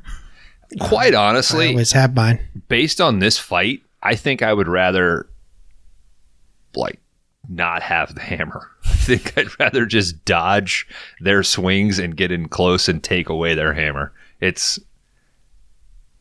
I don't know. It's not it doesn't play for me. They go back and forth for a while with these hammers. Cody finally overpowers Raven and knocks his hammer out. They could have used these hammers in Ohio. Yeah. Oh. Fixing the tracks, you know what I mean? Like Shit. He got it in, folks. He knocks out the hammer out from Raven, but Cody throws his down and he's like, "Yo, dude, we're going straight fisticuffs, bro." So they start to fuck each other up pretty good, just bare knuckling it over there. But Tom outlasts Raven and beats his ass. I guess the bombers call this even because their mastermind there got his ass beat. Well, and they load up Raven. And every town person pulls a gun on them. yeah. Yeah, that's true too. They load him up on the motorcycle and they take off. How embarrassing would it be if your motorcycle didn't start here? Like you're the one bomber, like still cranking on it and shit, and everybody's left. That Just got a new carburetor. That'd be scary. All these greasers got you at gunpoint. We cut to the Surreals. They're performing at Ellen's show. You have to hop off and just walk it down the street. Fish says that they are going to be rich. Tom Cody's back there with him as well. Fish says he's not going to stand in his way. Cody says he's called it off with Ellen. She's better off with him. Tom then meets up with Ellen. She knows he's cutting out as well. She asks if that's all he's going to say. He says, I'm not the kind of guy to just carry around your guitars. Tom Cody gives her a little smooch, makes his exit through the crowd there. Ellen takes the stage, gives a performance of a lifetime. Along with the Surreals, they join in as well. Emotionally charged. It's like you've seen this story for like an hour and a half, and now you're listening to this song, and it's like all laid out there. Is it a good song? Yeah, it's not as good as the opener. But yeah, I don't think it's as good as the opener. Tom watches some of this and then takes off to the streets. Some of it. McCoy he watches pulls up. the entire concert from the open doorway. I don't think he watches all of it. They're still singing when he turns his back. McCoy picks him up in the car from the beginning and says she doesn't mind if he tags along, and they drive off. End credits. Streets of Fire, 1984, gentlemen. Streets of Fire was released June 1st, 1984, with a budget of $14.5 million and pulled in a box office of $8.1 million. So, like many of the films we cover here on 5 Day Rentals, it was a bomb. Bummer. Concept came together while filming 48 Hours with Lawrence Gordon and Joel Silver. They were both producers. According to Mr. Hill, he wanted to make the perfect movie from whenever he was a teenager. He wanted to put all the things that he thought were cool at that time. Custom cars, kissing in the rain, neon, trains at night, high-speed pursuits, rumbles, rock stars, motorcycles, jocks in tough situations, leather jackets, and questions of honor. Hill was influenced by John Hughes movies, as well as what we discussed earlier, Coppola's Rumblefish and The Outsiders. The title is a Bruce Springsteen song. They did try to get permission from Mr. Springsteen. Yes, it's true. Shit. You're back? Just to say that. I gotta get out of here. I admitted to murder. Sure, we won't run that. Yeah, there's a whole town of gun-wielding maniacs looking for you. Oh, damn. Streets of Fire is a Springsteen song off Darkness on the Edge of Town. This is the inspiration for the title of the movie. They did try to get the rights to the movie. They were going to use it in the end credits.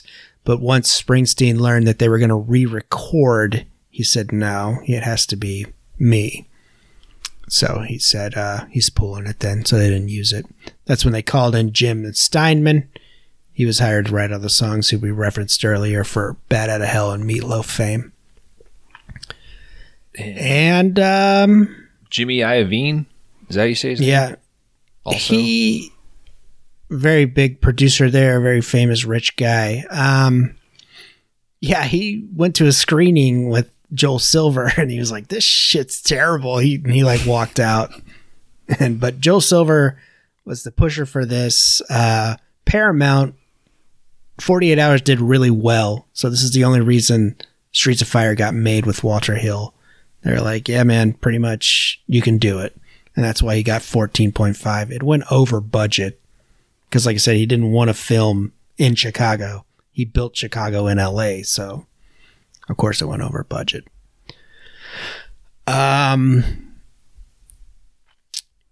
2008, there was a movie called Road to Hell, which is an unofficial sequel to Streets of Fire. And it's directed by a 5 Day Rentals favorite, Mr. Albert Bayun. Oh, shit. It does feature Michael, what are we saying now? Pena? Pare. Pare. Mm-hmm. As well as Reva there as Reva as her sister or his sister. So she's the only returning. Yeah, those are the only two. And Pare plays Tom Cody as well. Oh, fuck. Unofficial. Okay. And gentlemen, that's all I got for Streets of Fire from 1984. Our first Direction Erection, directed by Walter Hill. Final thoughts anything. This was a Walter Hill movie featuring custom cars, questions of honor, kissing in the rain, people with names hard to fucking pronounce. That's every week. Willem Dafoe and leather waiters. Couldn't have said it better myself, Bones. Mm-hmm. Dan, crack it open. Yeah, I think it's time to play another place's favorite game. Is it time to play Michigan's favorite game? We see you up there. Who's ever downloading all our fucking episodes? Thank you. Rate my Letterboxd. Rate my box. Take me up inside. At the time of our review, gentlemen, for Streets of Fire from 1984, directed by Mr. Walter Hill, the Letterboxd user rating is sitting at a 3.5. Bones, hold that thought. Bones, hold that thought. I'm going to take this one. Okay, good. I'm going to guess Bones at a 2.5 on this movie. Dan, I'm going to guess a 3. Dan, I'm going to give you a 3. Kron, I'm going to give you a 2.5 as well. Kron Howard, I'm going 2.5. Bones, I'm going to go 3. All right, guys. Walter Hill's Streets of Fire. To me, this thing, it's like all sizzle and no steak. Like, I think this movie looks really, really good. But like, this was a first watch for me. All the stuff I connected with was basically all the visual kind of element. Like the actual storyline, I could kind of take or leave. Didn't really do too much for me. But it's slick, man. I mean, there's no way around it. Like the music, it has like a very music video feel. The way he shoots the Ames performances, I think are good. I really do enjoy that segment in the middle where it's kind of like a beat to the music and it's kind of cutting between like black and these 2-second scenes of the street. Like all that stuff I think is incredible. But at the same time, if I just think about Walter Hill, and I've certainly not seen all of his movies, but this just feels like a non-Walter Hill movie. I mean, it doesn't have kind of the like hard-nosed sentimentality that I've come to expect from what he does. It's not a bad movie. It just, at the end of the day, it doesn't do much for me. So I'm going to go right down the middle, 2.5.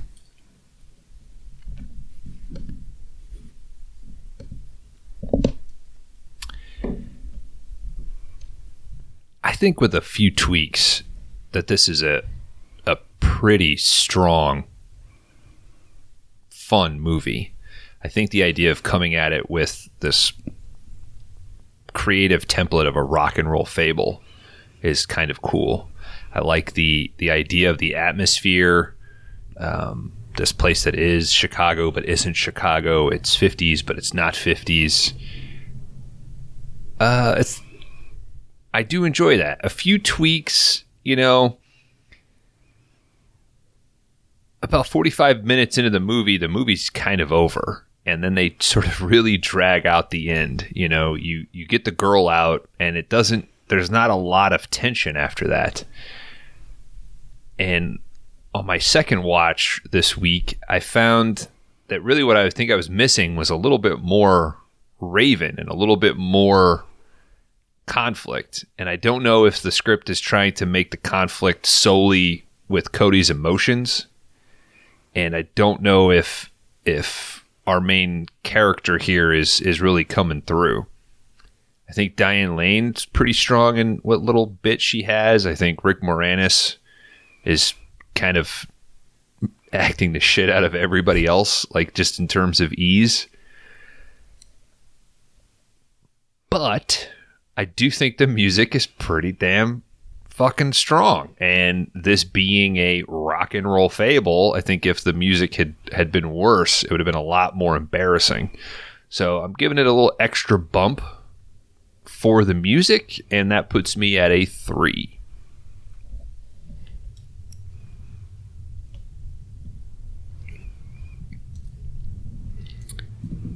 I'm going to kind of echo what Bones is saying. I think Rick Moralas, I think he's leaned on a little too much maybe for comic relief that doesn't necessarily work all the time. I think he kind of comes off more as an asshole instead of maybe funny. A lot of 48 Hours, I think Eddie Murphy type of role right there is what I was thinking. I really enjoyed Tom Cody's performance. I think it's great at the very end how he's like, look, I'm not going to fucking carry your guitars around. Like, we know that. Like, I'm out. I love how he kind of just let her go. He got the job done and was like, all right, yeah, I don't want this. I love the world building here. Like I said, rock and roll fable. I think that works. It works. I think it's just me. I agree. We need more Raven. We just need maybe another action sequence with McCoy in them. Like you said, maybe another gang they had to go do something with. And then come to the Torchies with the bomber's location. The music is great. It looks great. Everything that he mentions and what he wanted to add to this, the kiss in the rain, the neon, all that stuff is all there. There's just something that holds it back just a little bit. And I think I'm at a 3. That's what I'm at. And I think if we just had a little bit more, that would push it up to a 3.5. It's gained, I guess, cult status as time has went on. But people love it, man. And I've seen a lot of like 50-50. Some people fucking love it. Some people like are like, this is terrible. But yeah, I think a 3 is good on this. All right, guys. Streets of Fire would end up at number 49 on the big list with an average score from us of 2.83. This would currently be right below The Green Knight at number 48 and right above, Black Dog at number 50. Oof.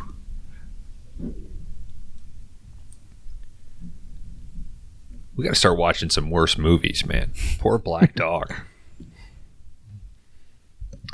Kron, rate my Letterboxd scores. You have a 1.5 for this evening, and Dan and I both got 2s.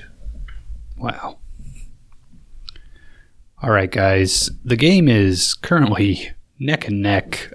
Dan, you are leading the pack with a 7.5.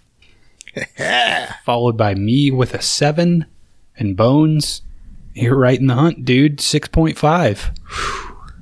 1 point separates the three of us currently. Yeah. And as we have admitted, this will be a long game as the rewinds take a back seat to Thunder in Paradise. How about that last episode of Thunder in Paradise? Mr. DK coming in here. Thank you, DK. Just owning that character work in that cold open. You gotta hear it, folks. Somebody might have spilt some downloads available on our Discord. I don't know. Maybe some Thunder in Paradise episodes. I don't know. Who can say? I don't know. If you're wondering how the hell, gotta go check it out. How the hell do I watch Thunder in Paradise? I don't know. Join the goddamn Discord. I second that. Join the Discord. The amendment passes unanimously. if you're listening to this, you must join the Discord. It's the rules. You've agreed to it. Also, rate and review us on whatever you're on, preferably Apple and Spotify. That would be helpful. That would help us out. I think I'm getting ready to maybe do a tweet of, hey, almost 2 years of podcasting, no ads, no Patreon, over 2 hours of content every week. Come on, man. Throw some. Yeah, come Throw some on. reviews. Come on. Come on. You can do it. What other show has one guy just constantly pointing out actors? Like actors don't have multiple roles. Wait till he gets to next week, Ron. God. Oh my God. Fuck. Speaking of next week. Next week has even more. Mm-hmm. 5-day rental regulars. Ladies and gentlemen, we're going to go to an after shower show. Cron Howard's going to tell us our next movie. But that was Streets of Fire from 1984, directed by Walter Hill. It's the first of Direction Erection, the films of Walter Hill. It's not streaming anywhere, so rent it or buy it, whichever. But yeah, we're going to get out of here. We're going to fucking get some of this goddamn gasoline and grease off of us. We're going to find out what's next. Until then, crash and burn. Crash and burn. Endure and survive.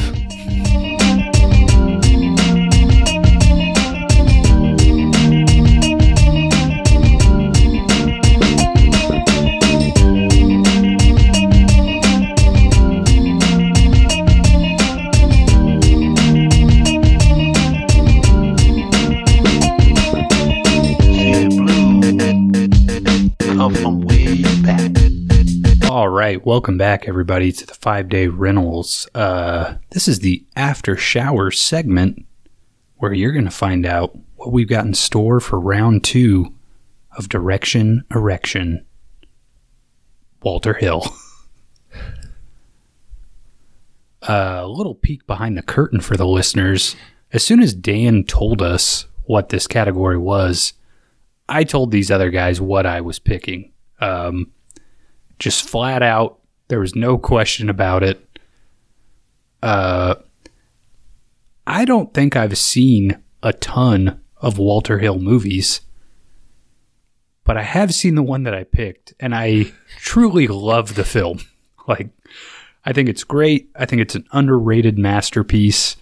It is my personal favorite Walter Hill movie that I have seen. This thing is fucking stacked with character actors. Nick Nolte, Powers Booth, Michael Ironside, Maria Conchita Alonso, Rip Torn, Clancy Brown, William Forsythe, Tiny Lister is in this thing. It doesn't end in the movie I've selected. It is character actors start to finish. No reason to delay it any longer. It is Extreme Prejudice, directed by the one and only Walter Hill from 1987. Guys, I truthfully just really love this movie, so I'm happy we're going to be covering it. Dan, I think you've probably seen this before? Yes, sir. Well, you never logged it, so... Well, I knew this category was upcoming, so there's a lot of Walter Hill that's not logged in my Letterboxd. This movie was notoriously difficult to find until the Vestron Video Blu-ray wing decided to put this thing out. I'm super pumped they did. This was like, I think I was out running errands and had to stop at Walmart, and this thing was like an $11 Blu-ray. And picked it up, saw Walter Hill's name. I was like, how bad can it be for $11? I was blown away. Hell yeah. Great purchase. I do think, like, we've talked about a lot of the stuff that I like I think I just really dig movies that are all character actors. Like The Thing. I mean, most of Carpenter's stuff, but Yeah. I De don't know, Palma man. too. I mean, Yeah. De Palma's not. Yeah. Hey, let's put that in a point in the pro Cron category, man. There's not much there. Yeah. No, there's so you- little in the pro Cron category. But I do. Bones, is this a first watch? This is a first watch, but this was in my bank. Bones. So I started to see, I think around the time of that re-release, I was seeing some stuff, some activity for it. I watched a trailer. I was like, fuck yeah, this is something that I'll work in. So Kron picking this took it off. And then when we were talking about it last week or 2 weeks ago, I was like, well, if he's got it, that's awesome. Because I'd prefer to watch it. Bones, I think you're gonna dig this movie. I mean, I feel like of the Kron Bones Venn diagram, this might be middle territory. Okay. Like perfect middle. Hell yeah. So, yeah, man. I don't know. I love this thing. I'm super pumped to rewatch it. Dan did get a little bit of a benefit of all these fucking music segments eating up the plot. Extreme Prejudice is basically too much movie for one film. I mean, it's kind of like two movies smashed together. So it's going to be a real struggle. I'm going to have to not have a pre-record drink as I've been known to do in the past. Yeah, I don't know. This thing's great. Can't wait to talk about it. No one's coming here for accuracy, buddy. Hey. I realized that when I decided that LA Confidential will be our next 5-star banger. Because that is a super plot-heavy fucking movie. That might be a very breezy plot synopsis to get us through that bad boy.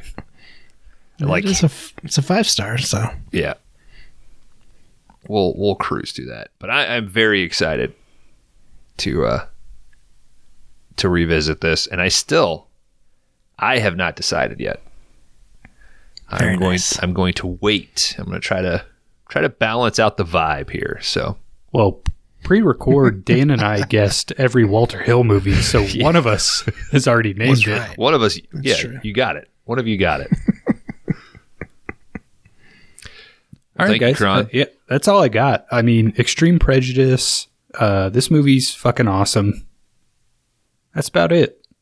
All right. Is it available anywhere, Karan? I don't think it's available anywhere currently, but I've made my copy available to Bones. So Let me do it's a quick about- run here. if you're It's about $12 on Amazon for the Blu-ray, so. if you're real desperate to watch this thing, I don't know, hit me up in the Discord. You can purchase it digitally. You cannot rent it. Damn. So we're looking at currently an $8 purchase. Do you feel confident saying that that's an $8 like Yes. it's worth $8 to buy? Yes, I would say. Well, I would honestly say just spend the extra $3 to $4 and get the Blu-ray. But Okay. I think it was $12 when I bought it. yeah, if you really want to watch it, just hit me up in the Discord. Yeah.